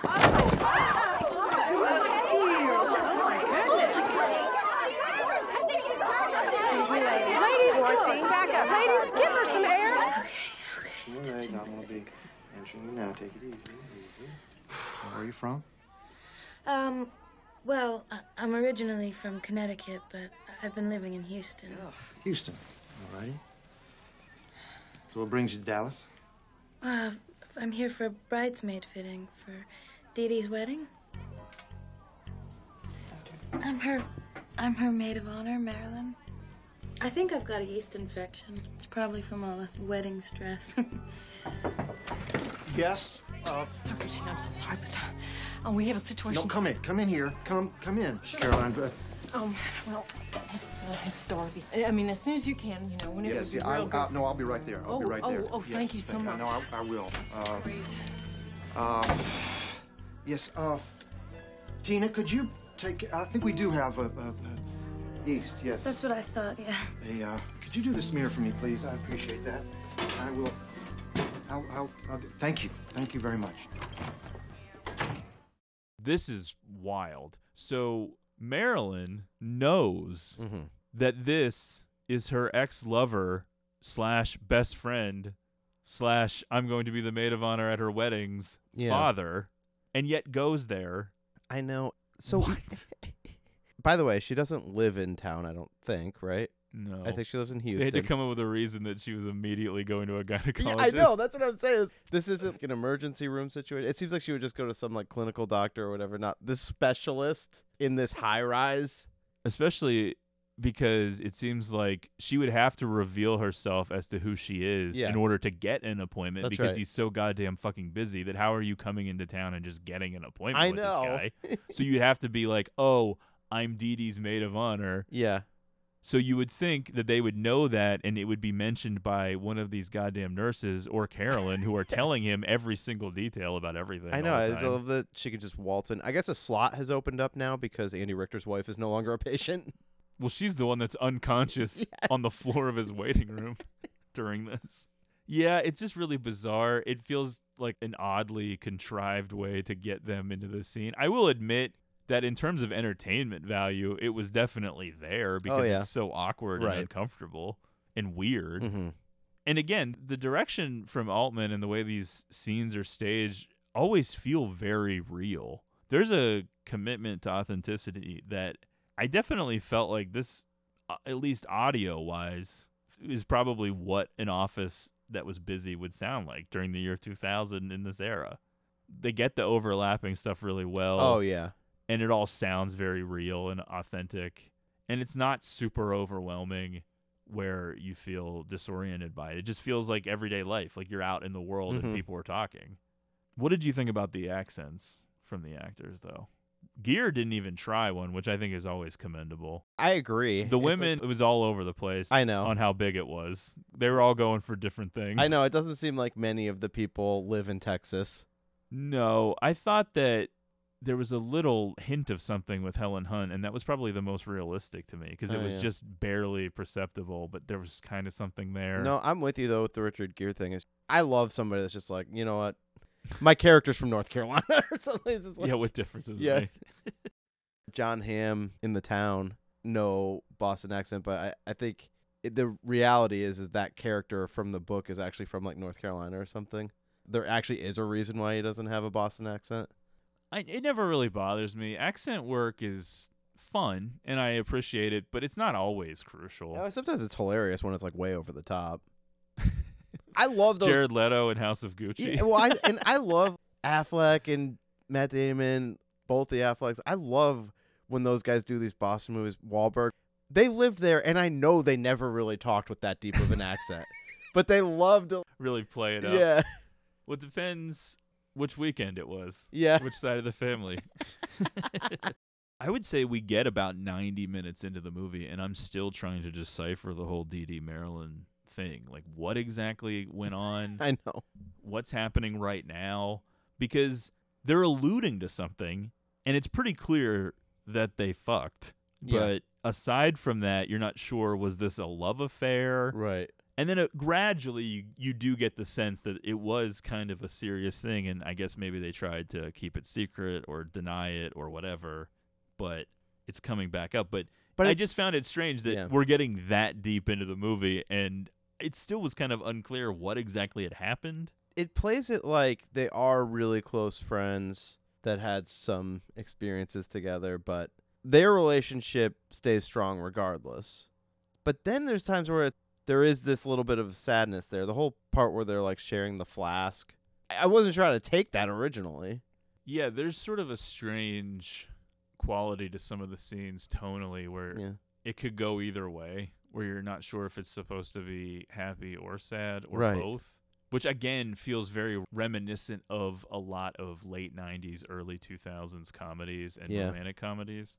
Being slightly ahead of your time will likely mean you're way behind the times soon enough. And I think that's inevitably what happened to a lot of films from this same time period where they wanted desperately to get into gay topics because that was an emerging thing in culture still. To be truly fair, what people in 2023 should do is look back on these things with a gentle eye and understand the context. And I think movies that dabbled in LGBTQ subject matter from the 90s till at least 2005, and I want to say at least till 2010, I think should get kind of a pass if you can clearly see that their heart is in the right place. Oh, yeah. Even if they kind of seem dated and miss the mark now. You're really tough to be so critical of. I'm thinking mostly of Chasing Amy, but yeah. This movie, too, has a little bit of that. Nothing is overtly offensive. Don't get me wrong. Nothing with the gay stuff is that horrible or outdated in this movie. It's but just a way that it wouldn't be portrayed. Not now, and probably not a few years after this, really. Yeah, they're still kind of using that as a potential shock factor because I think this movie was clearly targeting a certain demo of person. Yeah. I don't know that it actually hit that demo. I think it was older women, upper class people, upper class women, because they were satirizing very specific people. And so I think the revelation of a lesbian daughter is still supposed to be a shocking thing. And you can kind of tell when a movie presents it like that. And that feels very dated. Oh, yeah. Not quite gay panic, but more gay surprise. Yeah, yeah. And some movies I love have gay surprise, I guess is a phrase I'm coining right now. Okay. Well, The Day Trippers is a movie I really love. And that's definitely gay surprise. For sure. Where it's treated like an extra thing that not only is Stanley Tucci having the affair, but I'm kind of spoiling that movie. But you know what I mean? Yeah. But there's other examples through that era, the mid-'90s through probably the mid-2000s at least, where that's still kind of a thing. And, yeah, that's very dated, and I'm not defending it. But like I said, I think sometimes with some of these things, especially a movie like this, you can kind of have gentle eyes when you look back on it and say, well, I think their heart was in the right place. I think they were trying to normalize it. Yeah, right? That's what I mean. Yeah. Like, there's inclusion. It's not treated as horrible. We don't really know what her mother's reaction would be because she's crazy, but the father is just, I just want you to be happy. And then, in a minute with the big ending, he seems like it's going to be fine. He's not going to be fine, but that part's going to be fine. At the end of this long, strange, and emotionally demanding day, Dr. T's loyal secretary, Carolyn, decides to make her romantic feelings for her boss known, despite it being pretty obvious those feelings are not mutual. In a farcical scene in the office, after everyone else has left for the day, Carolyn locks the door and insists on giving Dr. T a shoulder massage from behind his chair, all while secretly starting to disrobe behind his back. Carolyn emphasizes his need for a loving wife. Refreshed but unaware of her intentions, Dr. T stands and goes to the coat closet, turns, and then finds that Carolyn has vanished. From under his desk, she sheepishly says that he never empties his wastebaskets. Dr. T then catches a glimpse of her state of undress and then quickly ducks out. Hey, handsome. Carolyn, I thought everyone was gone. Oh, come on. You know me. I'll always find something to do. So, hey, how would you like a nice massage? Oh, No, come on, not come on. really. Now, you need it. It's no problem for me. Lord almighty, you have had a heck of a day, huh? Haven't you? I'm so sorry everything was so difficult for you today. It's been awful. All right. Okay.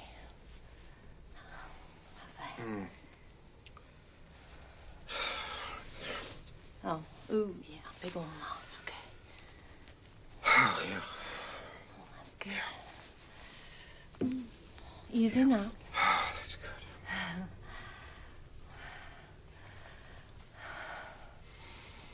I don't know what I'd do without you. Carolyn.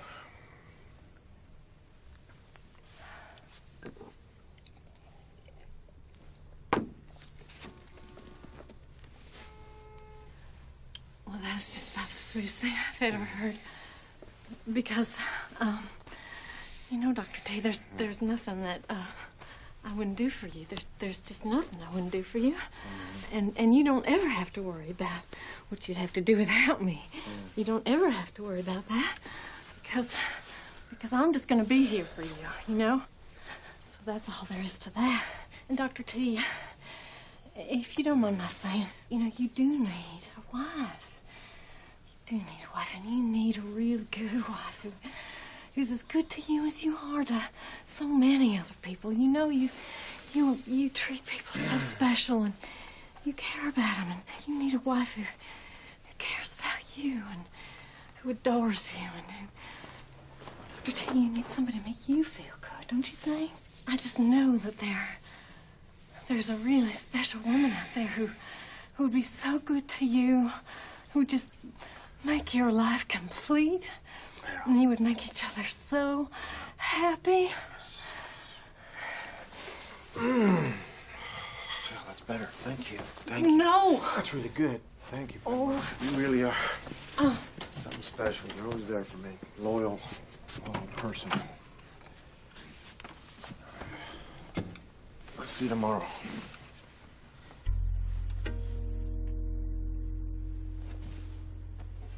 Carolyn? Yes? What are you doing down there? You never do clean your wastebasket, so I'm doing that. I'll see you tomorrow.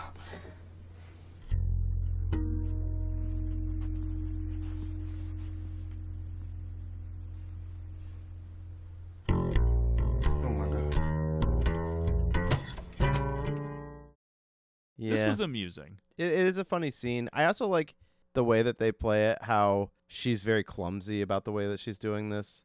Oh, well, you're talking about sitcom legend Shelley Long. That's She's right. got that comedic timing. Mm-hmm. People can debate whether or not she made the right choice to leave Cheers, whether or not her film career was actually as successful as it should have been. I can't debate her talent level, though. I will say this. The comedy chops are there. She's got them. Oh, yeah. She's the funniest person in this movie. I think for so, sure. too.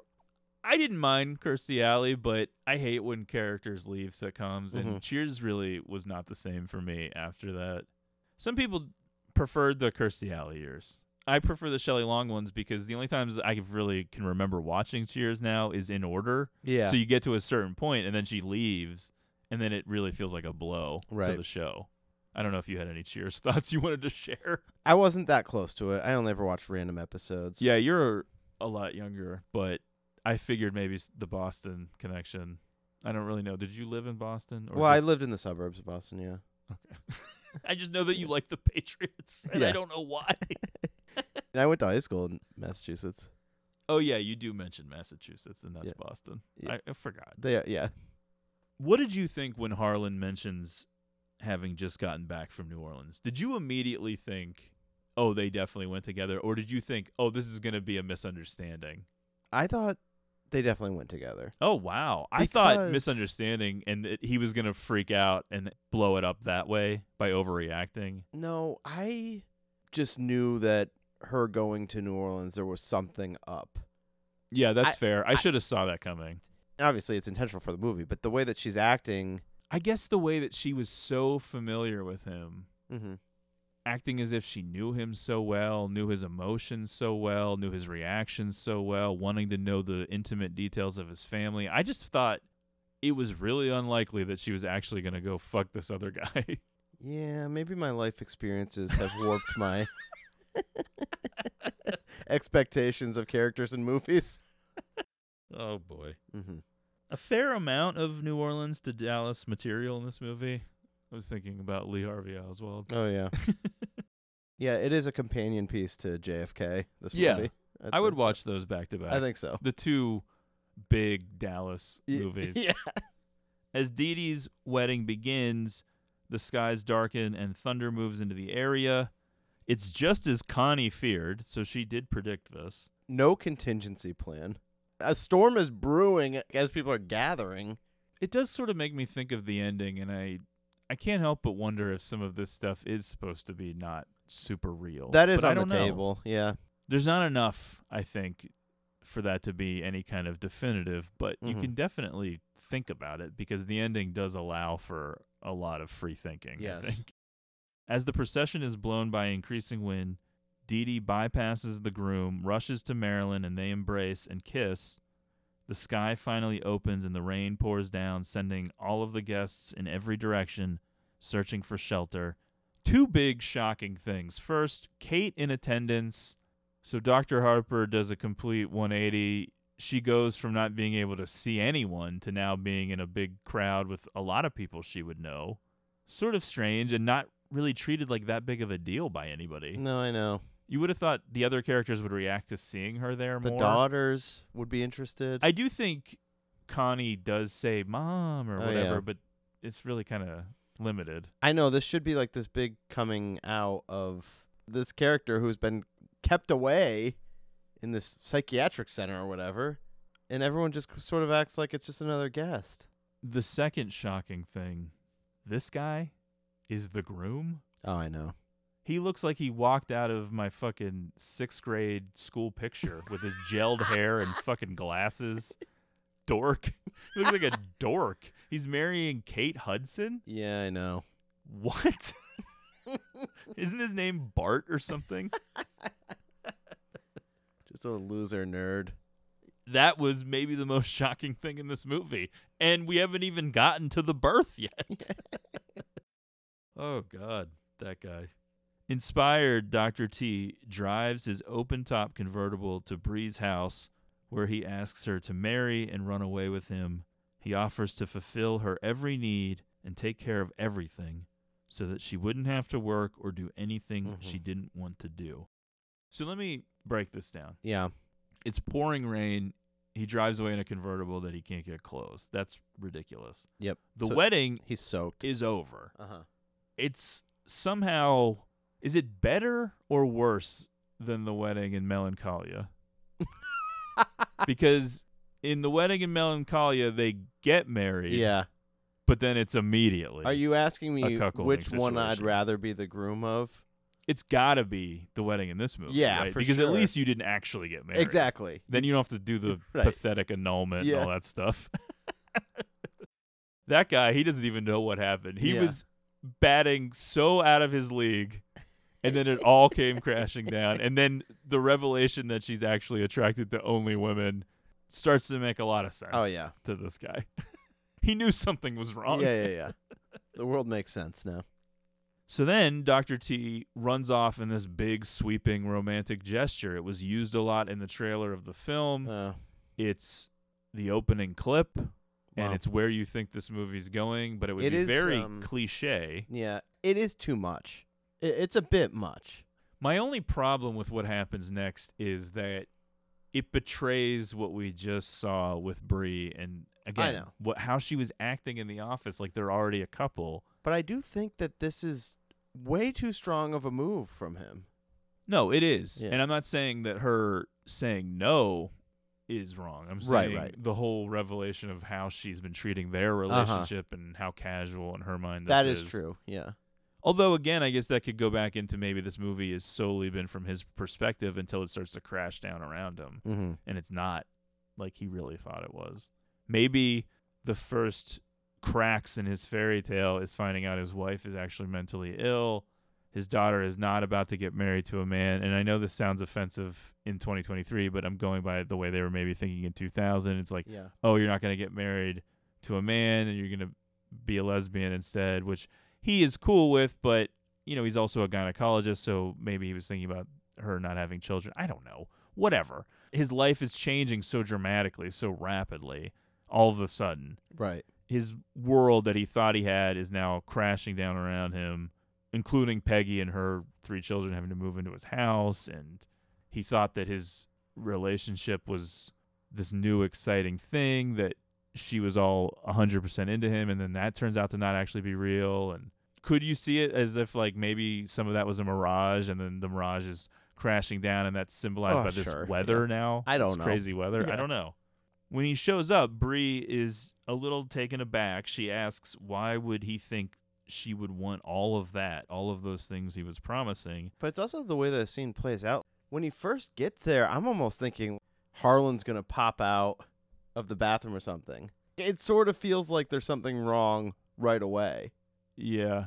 But then as the scene unfolds, okay, no, we're not going down that direction. But you're saying that you thought it was him showing up right after he leaves? I thought so, yeah. Well, then maybe she is uncomfortable thinking that Yeah. she knows he's going to There could arrive. be a scene maybe about to happen, yeah. Although she is offering to make him tea. Although anything to get him out of this frenzied state. Yeah, he's talking about getting married Yeah. and running away together. And she's like, I just moved here. What do you mean? This condo is pretty cool. What are you running from? Yeah, isn't your wife in the nut house? Yeah. Who cares? After all, though, this behavior is supposedly what caused Kate's syndrome, according to Dr. Harper. The Yeah, things that right. he's saying to her. So I guess you could read into it that in this short burst of a relationship that they've had, maybe he's come on too strong, too. And she's already sort of thinking, okay, this dude is a bit much. Although we don't see a lot of that, though. He seems pretty normal when they're together. I didn't get any sense that he was going overboard about anything. This is the first time, him showing up like this. This is going overboard. Yeah. And maybe not in a loving way, maybe more in a manic way. But Bree suggests that she's made other plans, and this is left vague enough to sting, just sort of hanging there. What does that mean? Dr. T asks about Harlan, who is one of his buddies, but I guess not married. Yeah. Or maybe he is, but Yeah. I don't know. It seems like all these people are living that Bree kind of is life. starting to sound more and more Yeah. questionable now, if he is married. And though Bree replies, I'm not with anybody, she doesn't deny that she may have been having fun with Harlan too. Distraught, Dr. T leaves her condo and back out into the storm. And there is a car that pulls up to the house after that. Oh, I believe And you. they show a guy. I thought it was Harlan, but maybe it's another guy. In all fairness to me, this is my first time Yeah. seeing it too. In all fairness, yeah, it is your first time. And in all fairness, like I said, there really wasn't a lot of information out there Yeah. online about this movie. No, I agree. You blink and you miss a scene. It happens. Story of my life. Yeah. Well, the only thing then is that confirms what we kind of knew, which Yeah. is she is dating multiple guys. And Right. that she wasn't taking it as seriously as Dr. T, which I think is fair. I agree. Dr. T was married. I think know. When he asks her a direct question, I think you should probably answer honestly, but Yeah. maybe she was sort of freaked out by how emotional he was just being. It's just weird what they're saying about her character because, look, I'm totally down with if she's like, hey, I just want to have some fun and hook up with this guy. She invites him over for dinner and that all happens. But then I agree with you that the showing up at his office and having this very... Well, more than just showing up there, it's just the way she was talking. Oh, right. I haven't seen you like No, this no, before. yeah, that's what I'm saying. Very invested in his emotional state, Yeah. very familiar with him, very familiar with his family, It wanting implies to know this- the details about what's going on with Dee Dee. Yeah, it really implies this deeper connection. It's fair to say that she's not 100% on the up and up. I'm not saying she's a terrible person, but No, she yeah. may have been a little misleading at times. Sure, We don't yeah. know. I'm not saying she definitely was, but we're seeing their relationship only from his POV, but clearly some of it was not on screen. Right. And who knows, there may have been deleted Yeah. scenes or something. I don't know. At the end of the day, this guy is at least starting by cheating on his wife who's been thrown into some sort of mental illness. Oh, for sure. Yeah. I think we've definitely established that Yeah. he's maybe not been the greatest guy Right. in this movie, even though the movie doesn't seem to want to confront that. Mm-hmm. The movie thinks it's done a reasonable enough job convincing us that it's okay that he's carrying on now with another Sure, woman. yeah. Dr. T continues to drive through the downpour. Wouldn't it be great if I just started saying Mr. T? Yeah, well, that's what I kept thinking that I was going to accidentally say that. Mr. T and the women. Because you're just used to Mr. T. I could have done a whole bit about that or made jokes about it, and the reason why I really haven't done it is because I already saw that online from other people a bunch of Okay. times, and I was like, Yeah. okay. Because I thought it It's might been be beat to funny death, yeah. to launch into I Pity the Fool or something Oh, early yeah. on, but I don't know. I do think it's odd, though, that they have to shorten Travis to Dr. T. I do agree with that as well. But some characters do call him Sully. I don't really get the title, to be honest. It's a guy in the women thing, but Yeah. just how do you get to Dr. T? I get Dr. Travis, but I'm just saying, like, why would you land on that? You mean just from a starting at point A. Yeah. I don't know. Sometimes just being specific about something, it Like, just sounds did they- like it's a real thing then. Did they write the script without a title, and they're like, oh, the character's name is Sullivan Travis. He's Dr. Sullivan Travis. So, and we know we want to work women into the title, so why not Dr. Travis and the woman? I'm gonna make a guess.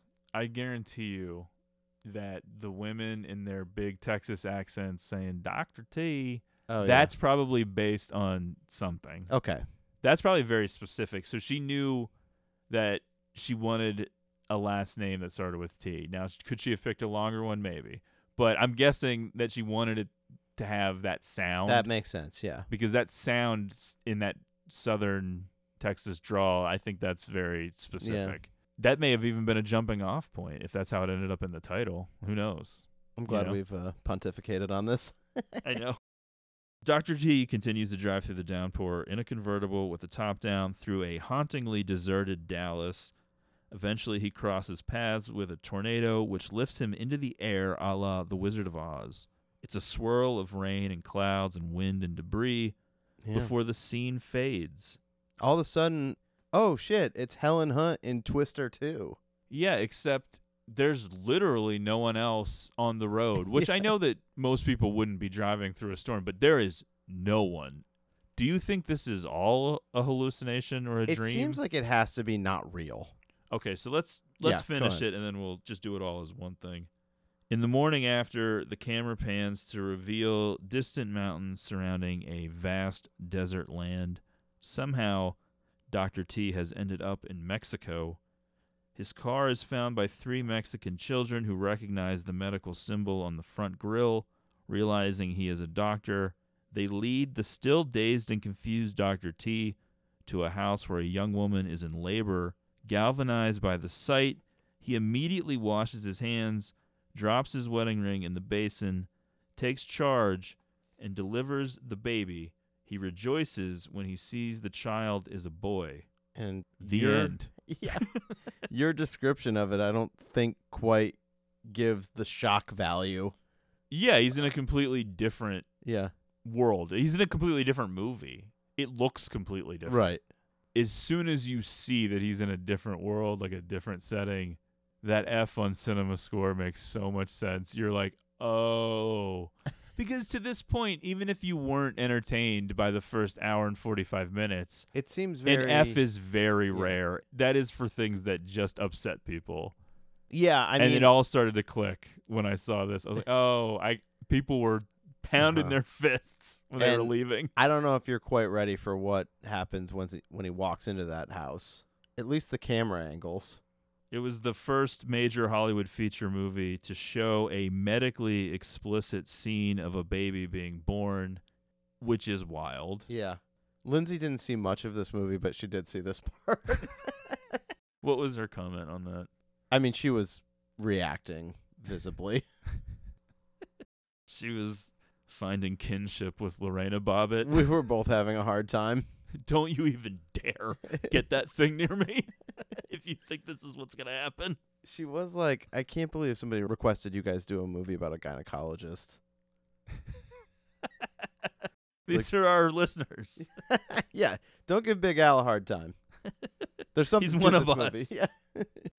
Richard Gere later admitted that he didn't understand the finale until preview audiences explained it to him. Wow. And when I read that, I thought, could they explain it to me? Yeah, seriously. Because, folks, I Googled, what does the ending of this movie mean? And there doesn't really seem to be a definitive answer, though there are really just 3 possibilities. Mm-hmm. Well, it's certainly surreal, and I think, obviously, like a lot of the film, it's a metaphor. The first hour and 45 minutes is less obvious that it's metaphorical until this, and then I think, obviously, you can maybe take the whole thing then as a metaphor. Yeah, right. But either Dr. T is dead, he is in a coma, so this is some kind of a dream, or this is real, and his car was actually picked up by a tornado and taken to Texas, where he then is immediately recognized as a doctor and delivers a baby. Mm-hmm. Well, if it's real, then that seems pretty dumb, because nothing else in the movie is supernatural. So what the fuck is this? Yeah. I don't think you can really justify it being real. That just seems dumb. Yeah. That leaves him either being dead, and this is a vision of the afterlife where he's finally delivering a boy and escaping a world of women. This hellish life he's been living. But that also seems pretty grim to me because, yeah. okay, these girls are a little flighty, but they seem like decent girls. And No, I now know. their mother is crazy and their dad is just dead. What? What are we supposed to take from that? Yeah. I kind of like the idea that it's more of a dream. I don't know when the dream starts. It may even be before the wedding. It all might be a dream. I don't know. There are things in the movie that are kind of strange and dreamlike because does it make sense that Marilyn would immediately go to the gynecologist? I don't know. Probably not. So maybe it is a dream. But it's always a weird move when you're like the whole movie's a dream. Yeah, I certainly prefer that to him just being dead, though, because I never really like those kind of endings where it just abruptly is for naught. You know? I don't know. What do you think? What do you prefer for that ending? Do you want that to be real? No, I want it to be It's definitely metaphorical dream. for the viewer, but I guess in terms of the reality of the movie, is Yeah, it real? I'm just trying to think when the dream starts. When do I think the dream starts? Is there some sort of a tornado incident that he's involved in? Is he in the hospital? I don't know, but I guess it's up to you. Yeah. As to where the dream would be occurring. I would imagine he's either on the side of the road or it's like the in end a of hospital. Crash. Yeah, I don't know. It's definitely attention grabbing because it comes out of nowhere, really. I don't really think there's any clues earlier in the film that you're headed in this direction. No, I agree. And this was definitely a swing. So for that alone, I thank Big Al for the request because I don't know that I would have ever even watched this movie. Yeah, and when we watched the trailer for it, everything that's not the end of this movie is pretty much mostly what I expected it to be from the trailer. Yeah. I never saw the trailer. Oh, okay. So you must have watched it with Lindsay or something. I must have watched it after you told me that we were doing this. Yeah. I just know that parts of the scene with him showing up because people were saying that online. I can't remember if it's Fastball or something like that is the song that's playing during the trailer. Oh, wow. Yeah. The Way? No, it might not be Fastball. It's Out of My Head. Oh, yeah, that might be too. Was Out of My Head? Was Out of My Mind? Yeah. That's the song that's in the trailer, which is I would say, what that movie feels like that song. Whimsical, upbeat. Yeah. And it's him with all these women in his life. And then you're watching it and you're like, yeah, this is what I thought it would be. And then you get to this. And you're like, holy shit. This is wildly off from what I thought it was going to be. Yeah, this seems to have more of an existential vibe to it. Yeah. More of a bigger picture thing that I'm not sure that I quite fully grasp. I know that he's clearly obsessed with women, surrounded by women, but I'm wondering if this joyous reaction at the child that is being born being a boy, I'm wondering if that is because he finally realizes that he doesn't understand women, and if this is just some I don't know. men are from Mars, women are from Venus. It does sort of feel that way. Like, I'd love to say that there's more to it, but it does sort of feel like, oh, boy, how simple. Hallelujah. It does sort of feel like that's it. I'd like to think that there's more than that, but... Yeah. It's not too dissimilar from the vibe you get from Multiplicity or In and Out or some of those 90s comedies. May your first child be a masculine child. Yeah. Well, Big Al, I hope we did it justice. Yeah, Big Al. This was a new one to us. Although I was kind of embarrassed to say that I may never have seen it, but god damn it, Altman has so many movies. I've seen probably not even half of them. I don't even know. Big Al, if you ever respond to our emails, you should let us know. Oh, I'd love to read your history with this movie, what you think about it, why you chose it. I know what you were debating between this and another movie. You originally wanted us to do something else and then changed it. I'm not going to say what that is in case you ever decide you want to request that in the future, but this movie and that movie are so different that I'm very fascinated as to what the thought process was there. So it's possible that you didn't get my email and it went to your junk mail or something. So if you hear this, reach out, greatestpod@gmail.com. We'd love to know the backstory with this one. Now the listeners are actually like playing the trick of, I was just trying to get you guys to talk about a movie and say you like it. It sucks. You guys are idiots. Hasn't that always been what they were doing? Yeah. Folks.